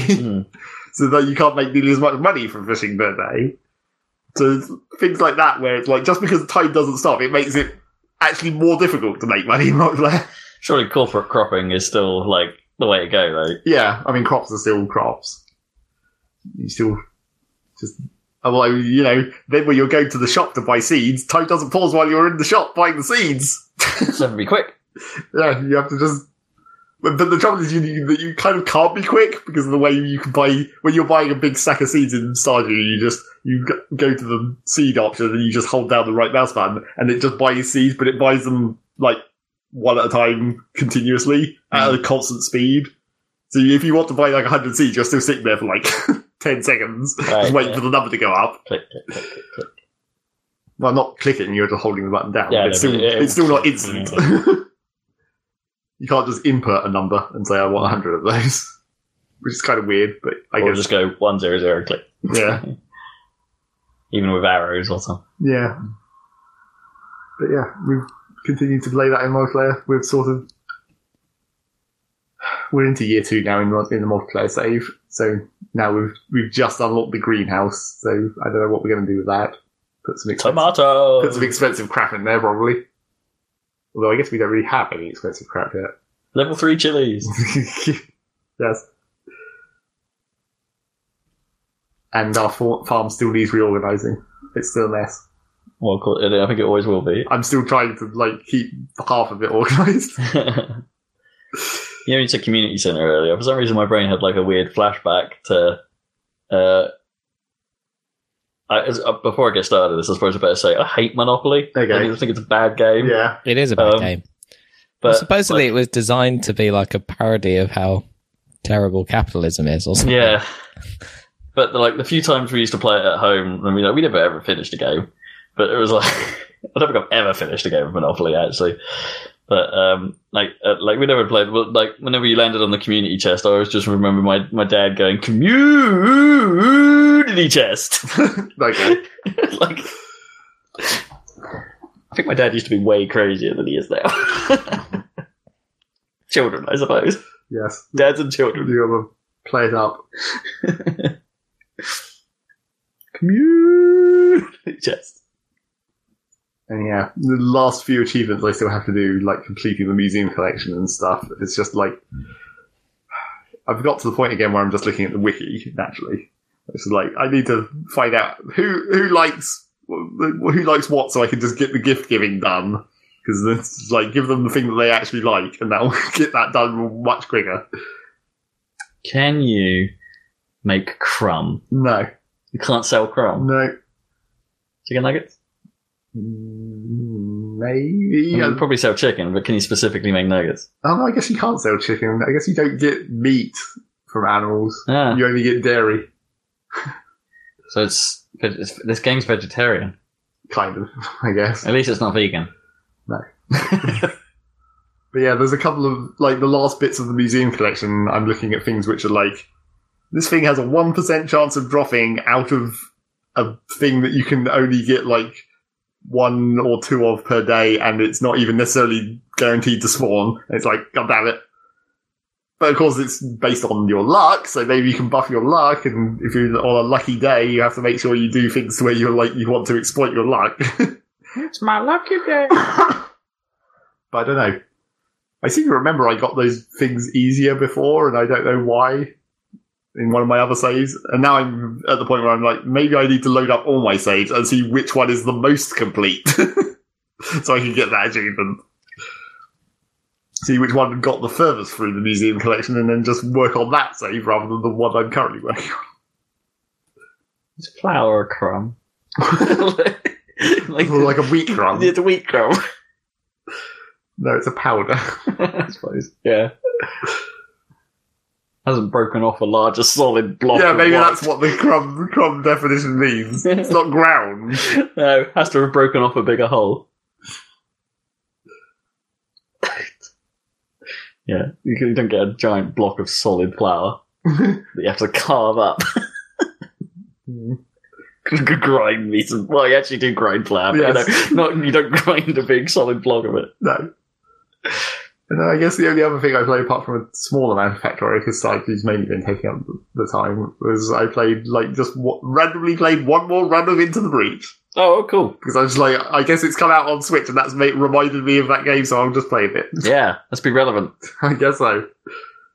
So I played that one more run, and I did, the free island victory for the Smoke team. And I wanted to get the achievement for one of the achievements. I don't know if I think it's the only achievement I have got with the Smoke team is the most difficult one, where you have to do 12 points of smoke damage in one turn. But then once I started playing that run, I remembered how fucking impossible that is. Smoke them. Because that means you have to have the upgraded smoke where it does 2 damage instead of 1 damage for a start, so you have to get that upgrade. And 12 points of damage means you'd have to have 6 enemies on the field, which would be pretty much the most enemies you could have, and you'd have to have them all be in smoke at the end of the turn to actually be able to do 12 points of damage, which is not very likely. So I played that run, and then I was like, oh yeah, that achievement's kind of impossible. And I almost didn't succeed at that run anyway. But I recovered after the middle of the second island. And then went on to win, as usual. Because I can't possibly fail at that game. Really? I think my record, I looked at the stats screen afterwards, and I was like, oh, how many wins and losses do I have? And it's like 16 wins and 3 losses. Ever? Yep. Wow. What, you didn't even spend that much time learning the game? You just were like, oh, I'm winning it. It was like that first loss where I lost immediately on the video. Yeah. And then I think there was another loss with the Rift Walkers, but I don't remember why. And then there was one loss with one of the other teams. I don't remember what other team it was. Oh, I think it might have been one when I was trying the custom teams. Which is, that just means I built a bad team. But yeah, that's it. 3 losses and every other run was a victory. Which basically means when you look at my scoreboard, if you look at the individual team scoreboards, they all only have one run. They each have a victory.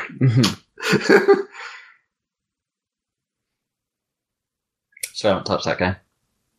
Well, yes. It's pretty good, man. Really good, man. It's getting busy season. I don't know if I have time for it. A bit of me was wondering, right, okay, like, scheduling talk. Yeah.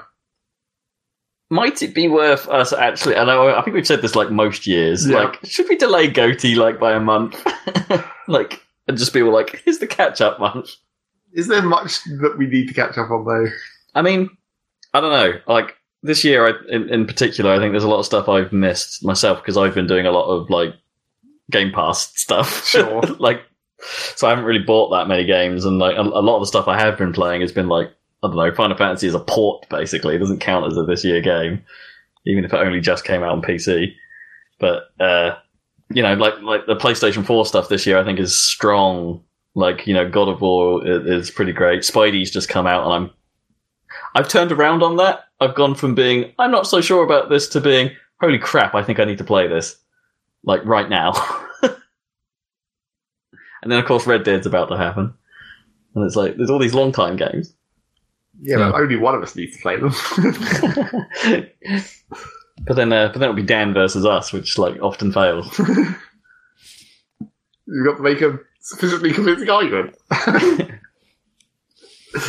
Although I don't think it will be necessarily that difficult for Red Dead, really. I mean, we shunned it. We shunned it we already. know what the fight is going to be this year. Oh god, Smash! I've totally forgotten about Smash for a second. It's going to be Smash against Red Dead, and that's going to be a weird fight because that's not even slightly comparable. Oh, this is going to be fun. Oh god. I mean, what was it before Red Dead and like Rocket League or something? Was it? No, Rocket League. God, what did Rocket League beat? I can't remember. I don't remember that year. Was it Guild Wars? Could have been. Did Guild Wars take it out? Okay. That might have been a mistake. Because we thought it was going to be. We thought it was going to be more of a problem when Red Dead was going to come out last year. We were going to have Red Dead versus Zelda. Oh yeah, that would have been tough. Yeah, that was more comparable than Smash Brothers against Red Dead. Really, they were slightly more close together in terms of game style. Yeah, really comparable. Huh. Me just saying the word comparable and you saying comparable made me think of something else I spotted. So I've been playing, I followed up on what Zach did last time and I've played not all of, but some of the Valkyria Chronicles 4 demo. Yeah. And they say specialty. And a bit of me was like, is that supposed to be speciality? Is that an Americanism, or are they the same word? I got a bit stuck at that point, sort of looking at it on screen going, specialty, speciality. I know they've got to be the same word, right? Yeah, just an eye. I don't know if one's better than the other. Yeah. Yeah, so I saw it and was just like, huh, specialty. I've never really thought about that before. Yeah, I've definitely heard people say specialty. It might be an Americanism. Mind you, Sith Lords are our speciality, so... Sure. It's not a Jediism. Maybe the Jedis are just British, I don't know. Underneath. Yeah, well, they kind of are, aren't they? Well, Obi-Wan definitely is. Possibly. Hello there. He's the coolest. So you played it? You played it. And you discovered how I said, where it's just like, it's exactly the same. It is Valkyria Chronicles 1. Through and through. Although I haven't got to the bit you described where I'm facing against the Grenadiers. Oh, that's the bonus mission, so that's not actually in the, in the main episodes. Yeah, it's not in the book. Right. So I might get to that and then immediately get annoyed with the thing. But up till this point, I've fallen right back into it. And I'm just like, yeah, damn, Valkyria Chronicles was a fantastic bloody game. And then I'm playing this and I'm getting all the same vibes, and I'm like, yeah, this Valkyria Chronicles 4 seems like it's going to be a fantastic bloody game. There is one thing, and I think playing it on the Switch, they have tone, it still looks great. It still looks like, for the most part, it looks identical to the PS3 original. Except I think they've toned down the thing I love the most about that art style, which is their cool pencil scraping shadowing. And it looks like they've toned that way down. And it's that's a bit of a shame. I can't really remember how much it was in the original, outside of cutscenes. I thought it was pretty vibrant. Almost every bit of shading was done using that technique, whereas now there's a bit more of they just colour it in places, and it's not quite as strong. But a bit of me wonders if that's actually maybe that's because this is the Switch version. It's this is coming out on PC and the other consoles as well, and maybe there's a graphical limitation on Switch. I wouldn't have thought so. But it seems, I'm with you there. I don't know, there's the odd bit of texture that I think could have been sharpened up, in places. There's some of the stuff on the tank in particular looks a bit fuzzy when you get right up to it, and stuff like that. But yeah, those are all little things in the grand scheme of it. It still plays like Valkyria, and it's this seems good. This seems really good, but it's identical.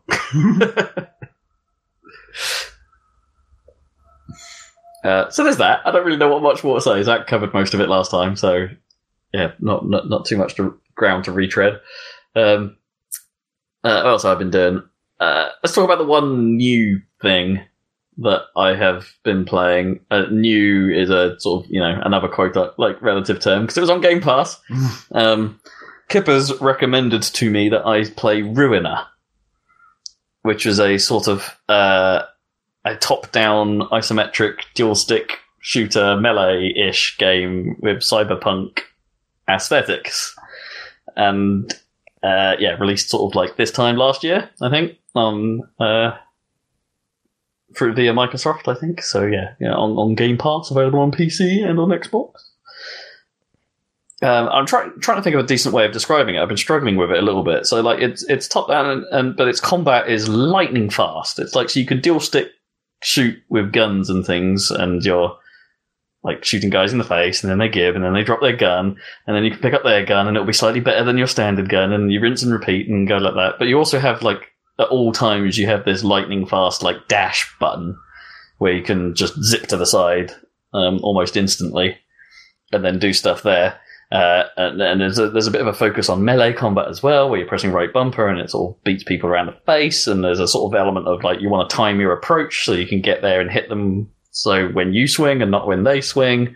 And I've been finding it pretty tricky. But it just gets so those are the sort of the basics, but then it sort of starts getting more crazy, and enemies will have guns and they'll shoot you more readily. They'll track you better, so your dash doesn't really throw them as much, or the enemies will start dashing around as well, because I guess they've just got the same augmentations you do or whatever in this Cyberpunk universe. So the combat suddenly gets very fast and very hectic, and that's where it gets both good and bad simultaneously. Because it's got a little bit of that, Hotline Miami comes to mind, and it's got a little bit of that, so things can go bad real fast. It's you've got health in this, but it seems like the balance between I'm fine to I'm dead is very small sometimes. There are times you just don't realize it's gone bad actually, and suddenly you're dead, and you're like, oh okay, I'm not quite sure how that happened. So that's where the bad part comes in, and sometimes you're just not quite sure why or what you got hit by, actually. It's or that you'd been hit enough for you to have got to a death state. And it's so there's and I think that's just because of the speed, just because sometimes the style is a little too stylish, I suppose. It's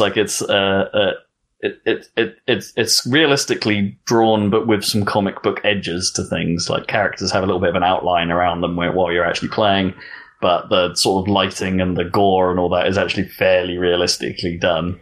Quite nicely done, in fairness. Like, it's all Unreal powered, and it's quite like some of the sort of like cutscene-y shots are quite nicely shot with a bit of fog here and there, and the Cyberpunk styling is pretty similar to the Project Red's Cyberpunk styling in many ways. Like, your guy, for instance, doesn't have a face. He's just got a video mask that will occasionally say things like "kill you, kill you, kill you." I can't even say it. Kill you, all over his face as you get into combat, and there'll be like little cutaway cutscenes where he's got like a blue screen of death for some reason on his face. And mind hacking is a thing, and like you come across some guys that don't even have bodies anymore; they're just a head. And all of that's pretty well done. And the music, got to be said, I think is very well done, very on point. It's like it's pretty atmospheric, but also funky in just enough of a way. Like it'll be like sort of like hard hitting sort of industrial beats 1 second, and then go into a weird sort of 909 clap breakdown. it's just like, yeah, okay, this is kind of that sort of old school but kind of new retro industrial cyberpunky thing. This is they're sort of hitting the right notes there as well. So it's like it's one of those games where I think all the ingredients are there, but I'm just not sure it comes together quite right. Like, I kind of want there to be a bit more to it. I kind of want there to like be more nuance in the combat rather than just speed. Like, if I'm dashing around someone, I don't want them to be able to just sort of snap their aim as quickly as they do to where I am. I want that to be a way of confusing them, or like there are just certain tricks and certain things where I just don't. Either I'm not getting them, or the game doesn't make a very good job of explaining to me how that particular system should work, how I should be fighting. Right, I see. And so that's where I have a problem. Kippers has apparently had a much easier time of it. Oh, really? Than I apparently am. He was like, yeah, I only died like a couple of times across the entire game. And I'm like, I've died 12 times in this one boss fight. So, you know. It is pretty good in that it checkpoints quite generously. Like it will split a level up into what it calls stages, which are basically like little fight sections. Basically, you go there, have a fight. When the stage ends, you get a little rating. Super quick as well. It's just like stage done, and then the person who's in your head will pop up on screen and go well done or something, and like you'll get a little ranking and be like, yeah, that was S+, well done, and things like that. So you know, it's, as I say, all the ingredients are there, all the styling is there. I'm just not sure about the actual combat. Like that it's just that well tuned, I suppose is the word I'm looking for. It's just not... Okay. Yeah, it perhaps could have done with a bit more time to sort of get some of the detail down, or maybe make it a bit more obvious as like where you're going wrong and things like that. I would have liked it to be more voice acted. Most of it is done in text. Like, no one actually says their lines. For instance, you'll get like the odd voice clip, like when your lady friend is like saying something in your head. It would be like, "Get them," or "Kill the boss," or very simple blurts. Or but there's no actual sort of like dialogue in it, and I think sometimes that's a little bit jarring, as there'll be a sequence where someone's clearly on screen, sort of gesturing a thing, and it'll just be text, and it's like maybe that plays into the sort of semi-comic book aesthetic they've gone for in places, but I think at times it actually just feels like that seems like a weird omission. Budgetary, I guess. And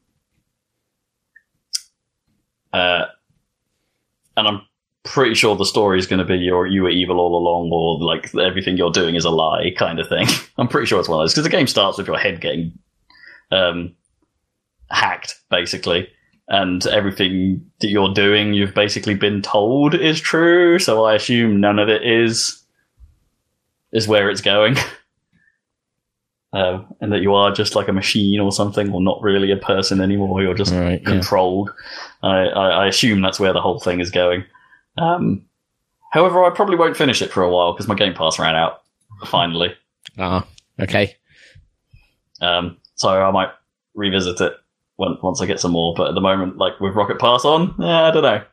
Don't know if I'll return to it, honestly. Don't know if I care about it too much. I think I'm 2/3 of the way through it, so, but it's just not. You've seen most of it then. Yeah. And I wouldn't feel too bad about not returning to it. But if I got Game Pass again, I would finish it. Seems all right, is what I mean. Seems all right. Just, I think there's potentially more to it that could have been done. I think that's generally what my general statement about all games is these days. To be honest, like all of the things I've played on Game Pass have been like they're all right. Yeah, that's kind of the nature of it, right? Well, yeah, the kind of the nature of Rob's relationship with free stuff. Yeah, kind of. Where you just play it, even though it's not great. Well, I just have a thing where it's like if I've started something, I kind of want to finish it. That's but I don't really bounce off games these days. Like if I've started, surprisingly in some cases. Yeah. Sometimes I don't think I should do what I do, but I don't understand it. I don't understand why I am. Why am I? What else we got? Let's think. Rocket League, Ruiner. I went back and played some Overwatch. Oh yeah, a fair amount of it actually, because there was the Summer Games thing happened over August, so like no, I've been playing it all through August, but like I hadn't really mentioned it up to now. But what I hadn't realised, because I hadn't really checked in on it in a while, is like a number of the characters have had relatively significant changes to how they play. Like Symmetra is almost completely different now. Who was the sort of I can materialize mini turrets out of thin air person and have like I can put moving shields up that will just like float in front of us and things like that. Like that floating shield ability is gone. And her ultimates are like she's got a brand new ultimate that's completely different, and which meaning her shield generator is I think no longer in the game at all. I think that's been just totally removed. I remember that character differently from the original.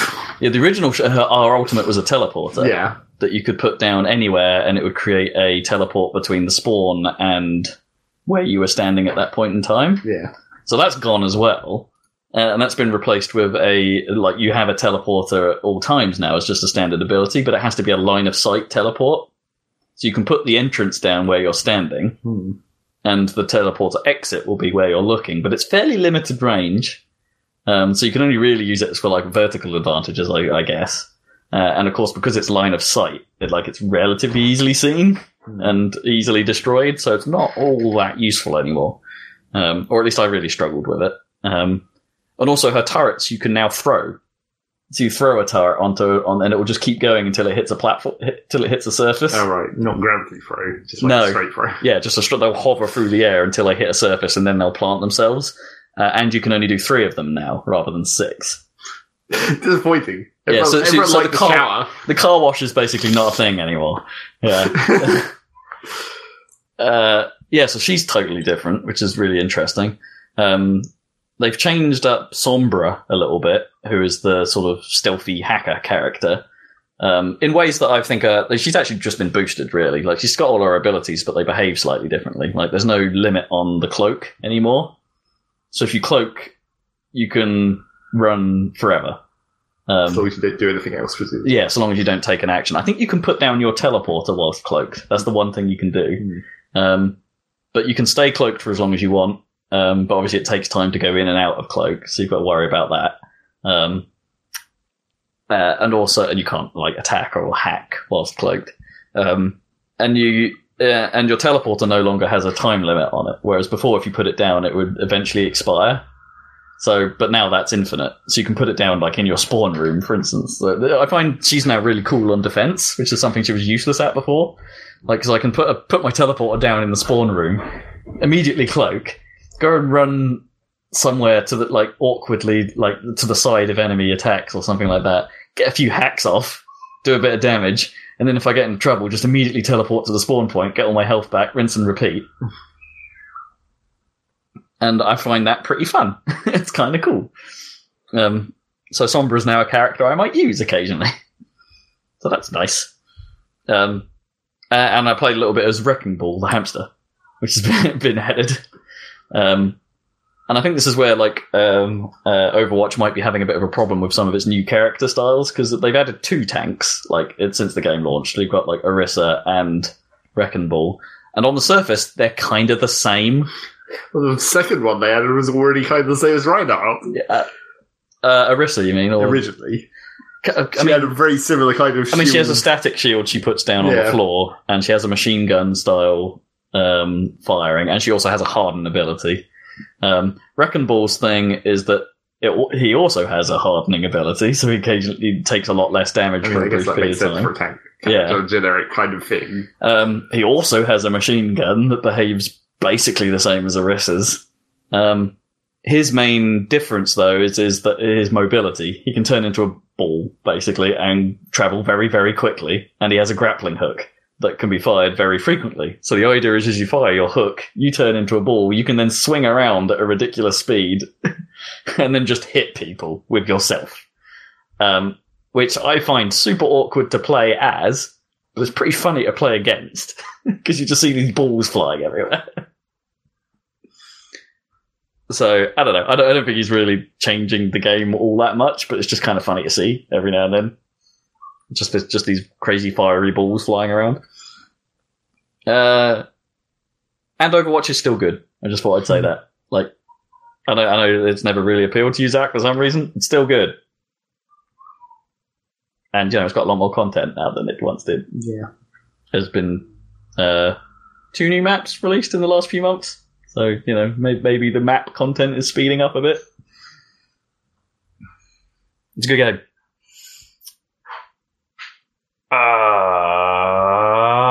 And of course I've been playing Final Fantasy. I'm now, nearly 40 hours into it, and I'm still on Chapter 6. Which I think is nearly halfway. It's huge. But I think it might be wearing a bit thin. So it's I was quite over-leveled for some of the story stuff when I eventually got around to doing it, because I was doing all the side stuff. And then when I eventually did the story stuff, it's this is a bit of a walkover. But it actually caught up to my level pretty quickly.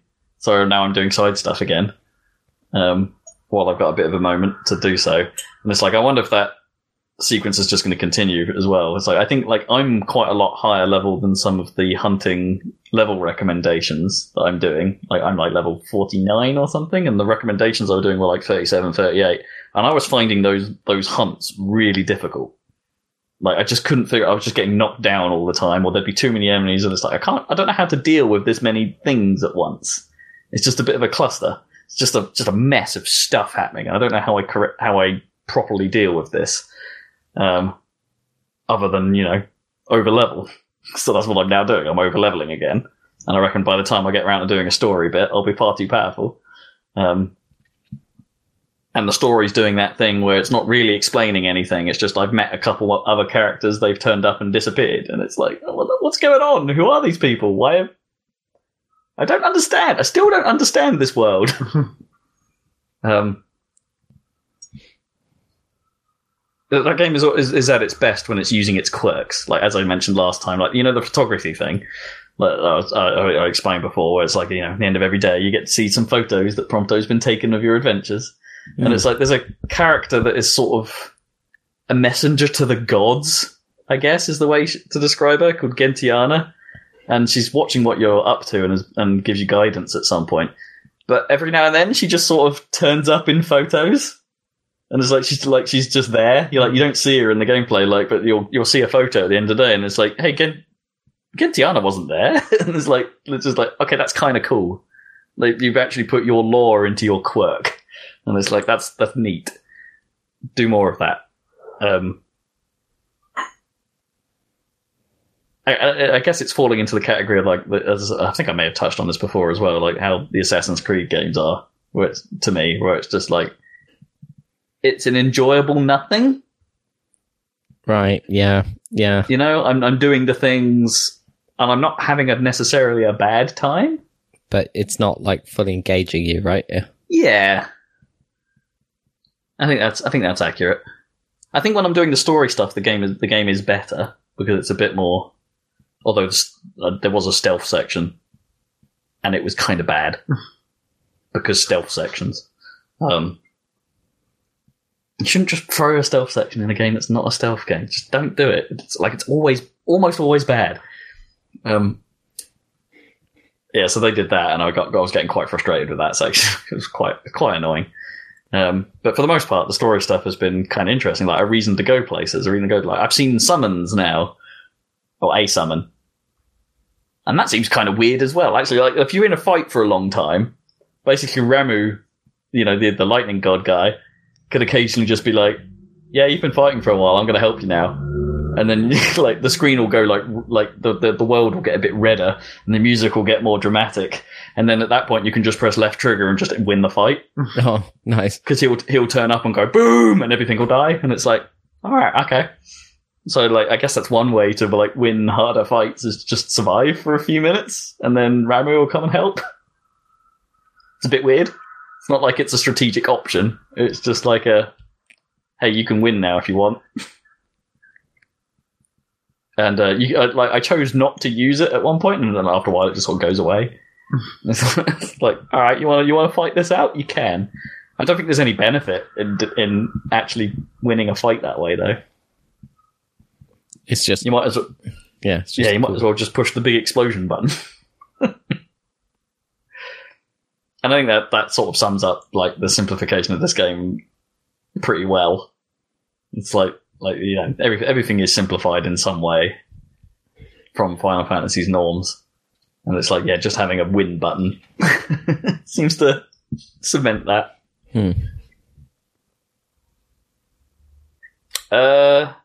So I think that's me.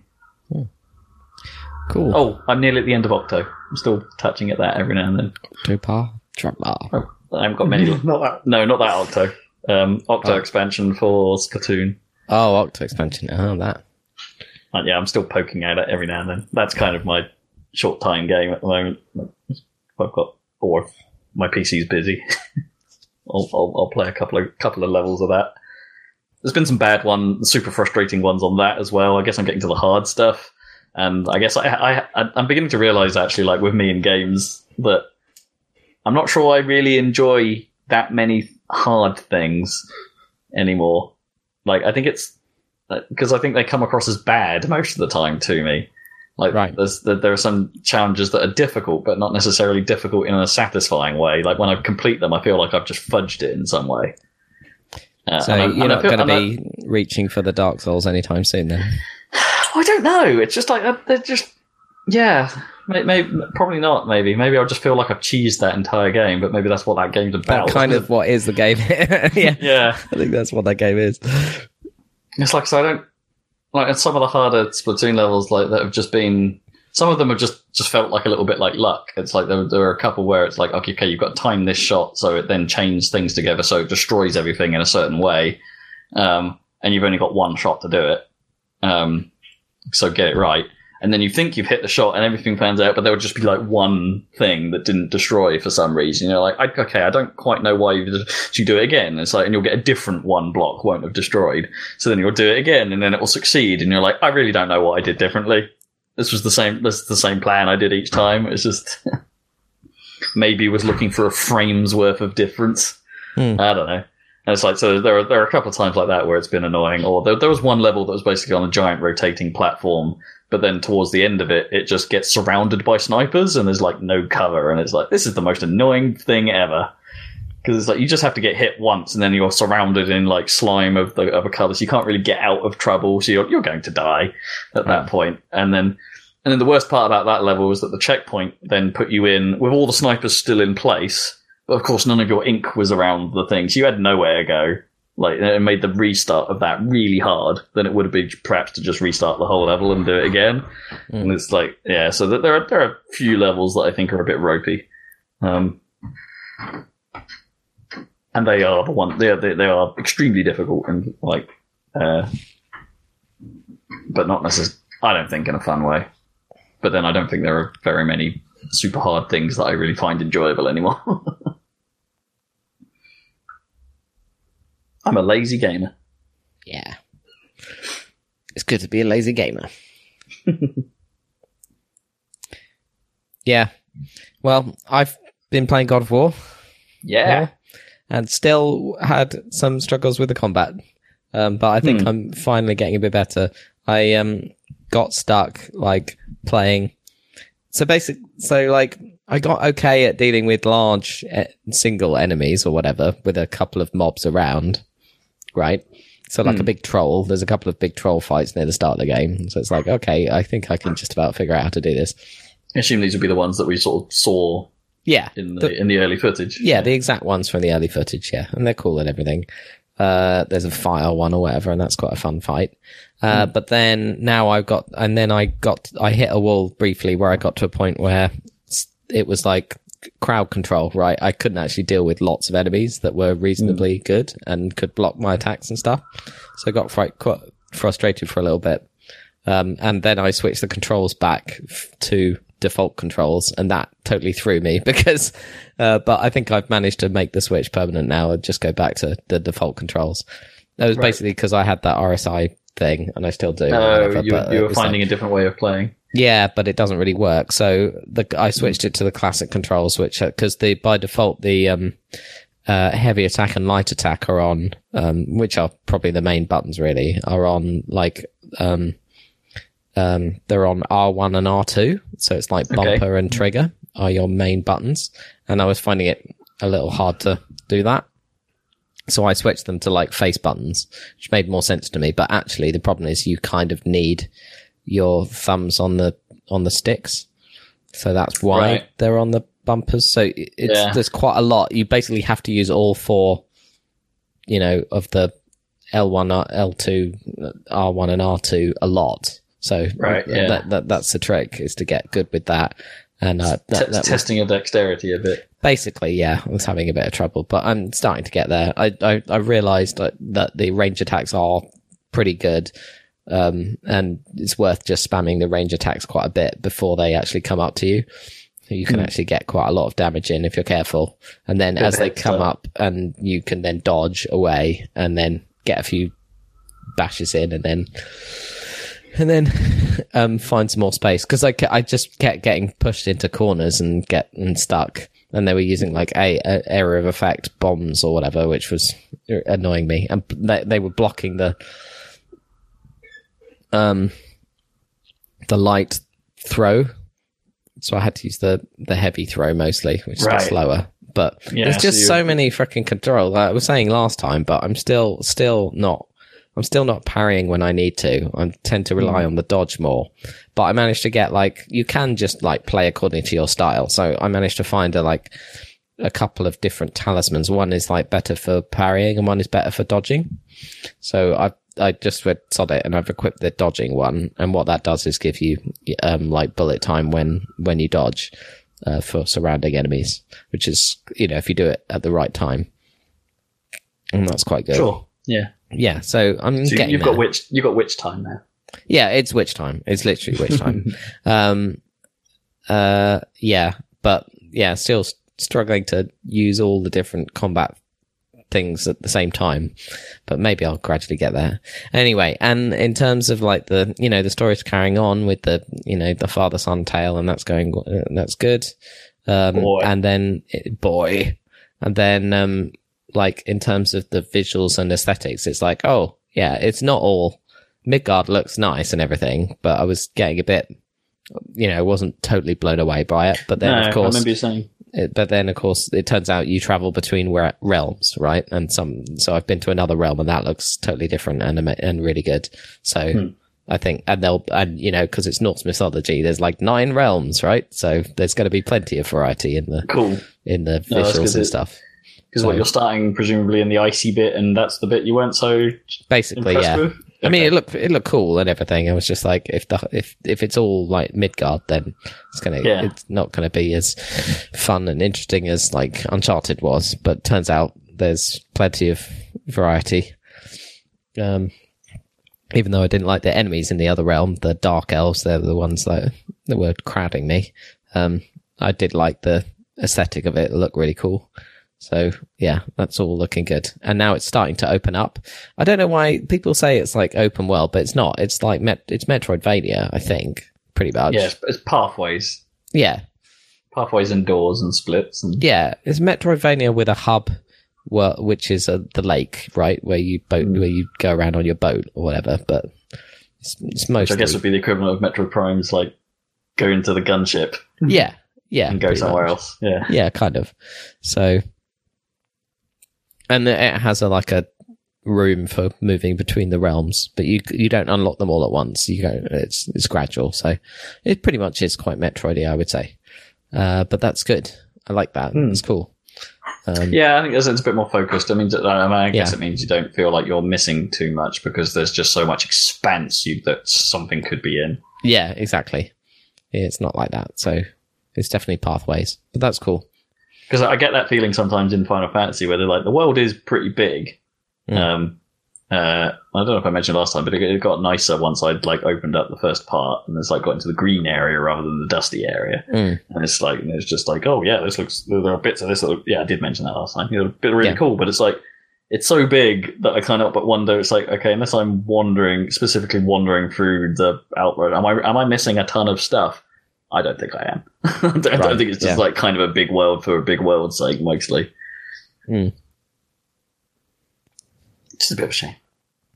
But I kind of appreciate the sort of path nature. It's probably a bad sign when a bit of me's going, actually, maybe Final Fantasy 13 was onto something with its pathway layout, but they just went too linear rather than. Maybe I was onto something. They were onto something. Yeah. So still enjoying it, but because I was finding it hard, I think it's definitely fair, but it seems like, from what I can tell, it's quite a sort of a challenging game all the way through, probably going to be. I don't know if I'll get to a point where I get really stuck, but I'm just not that great at this kind of game, I don't think. But I'm getting good enough that I can do it and get through the story, which is the main thing. But it is tempting to just go and get Spider-Man because it'll be a bit more fun. You know what I mean? But yeah, Spider-Man looks so good, man. It looks fun. It might not be the best thing ever, but I like that character anyway. I always liked the Spider-Man comics, way before the films came out. Yeah. And it looks fun. So it's tempting to do that, and then it's whether I can, the rate I play games, it's whether I can play through both of those before it gets to Red Dead time. Probably not. It's I would doubt that with your speed of play. I think that might be risky. I think even with God of War on your plate, I have a feeling you might not get through that before Red Dead. Yeah, we'll see. I got a suspicion, and I guess God of War might actually be one of those games where maybe taking the break is going to to be bad, as you say, because if I lose my skills, it's going to be you make it sound like it's skill heavy. It is, which isn't a bad thing, but it's it just means if you drop it, it's probably going to be quite difficult to come back to. Yeah, it almost certainly will be. I think I have to just keep plowing through that one. But it's super good. It is rewarding, of course, but it's what I want, actually, what I was going to say is what I would like is it doesn't seem to have is a Batman style combat arena mode or whatever where I can practice the combat. Right, yeah. Training. Yeah, that would be really facility. Cool. But instead I have to continue the story and then just keep screwing up. Right, so there's not actually that many opportunities to just go off the beaten track then and wander into something where you can find extra fights in order to sort of train in a way. Well, it's opened up now, but even when you go to individual little quests or stuff, or there's these realm tear things as well, which you can open up and get high level enemies come out. But once you've defeated them or whatever. So right, that tear won't happen again. No, so it's not because those Batman challenge rooms were a cool mode, right, where you could it was a separate thing. Yeah, that would have been quite good. But anyway. Does the world repopulate then? So as you're traversing it, you have to go through the bits where there are guys that they will be back at some point? Or? I think they will, but I haven't really noticed that too much yet. I haven't gone back to a lot of places. But I think the low-level mobs will definitely be back. But I think if you defeat the trolls and things, that's sure, it. Yeah. I think anyway. I'll report back. Yeah, tricky one. I think I sort of had a similar feeling maybe about Devil May Cry actually in some ways. I know actually in the special edition there is a place for where you can do that, but I think it only unlocks actually after the game. The sort of Palace of Misery or whatever it was called. Yeah, where it's like a sort of it's like one long combat trial. I guess it's kind of like the you can get through this. The trial of the sword type thing for Zelda. Yeah, kind of. Yeah. I mean, you could use that to learn the Zelda combat better. If you get through it, you'd definitely be a lot better, wouldn't you, Zeg? Well, or a lot more cheesy. Yeah. Yeah, well, that's enough, isn't it? Be cheesing. Modern game design, be cheesing. Cheese it. Yeah. Yeah, and you can't really cheese much in God of War, so it's good in that sense, I think. I don't think there's been much where I felt like, oh, I just sort of fluked that. Awesome. Yeah, it's good. We've got some PS4 coverage for the year. Yeah. Oh, I do want to play Spider-Man. God damn it. Oh well, we'll see. I'll definitely play it eventually, just maybe not on release. Might be a Christmas one. It has accelerated my want for a PlayStation, though, Spidey. As with a lot of the games are, like, you know, my PS4 want list is now quite long. You would. You're gonna love God of War, I reckon. Yeah, you'd be way into it. You're gonna love it. You're gonna love it. You're gonna love my nuts. Yeah. Should have called it Warrior Cup. Yeah. Cool. Well, I think that might be a podcast. That might well be. Got any videos coming up after the Gungeon madness? Eldritch is next. Something different. Yeah. At least 1 week. We actually went back to the Steam A to Z. And we did some more Gungeon, so there'll be some of that later, but as a buffer. But we've actually got newer content. We played, we play Eldritch. Check out a video of Eldritch on YouTube, the Happy Salad channel. It'll be up next week. It's not up yet. It'll be up next week. And then we'll be back in a couple of weeks with another podcast. I mean, that will happen. Do you want to know what's happening in the next 2 weeks? The Nintendo Direct, hopefully. Yeah, there's that. One that got cancelled this week. Yeah. But also, there'll be eggs. There will be eggs. There will be eggs. EGX is happening between now and the next podcast. Ah, and are you attending? I will be there for 2 days. Nice. 2 more days. Is this Birmingham again? This is Birmingham. The NEC? Yes. Yeah. Birmingham. Okay. Birmingham. We'll have reporting live from Birmingham. Not live. Definitely not live. From Birmingham. I really don't know what will be there this year. It's a bit of a sort of mystery one, really. So, I don't know if anyone's really heavy hitting. I mean, I guess the big hope is that Ninty will have Smash because they've been sort of putting that everywhere. So, yeah, they could. I mean, that's kind of been about, right? Smash has already been about at the shows, so I would be surprised if it doesn't turn up. Okay. But from the other guys, at that point in time, what will there really be there? Microsoft's probably only got Forza to show, right? Or maybe some indies. Yeah, not bad. Tunic, man! I'd like to see Tunic in action, actually. Put on your Tunic. It's time. And I'm sure there'll be some other VR stuff that I don't really try anywhere else, like last year's favorite Shooty Fruity. Yeah, well, we'll report back on that in our next podcast. Woo! Catch you then, listeners. Bye-bye from Mexico. Bye.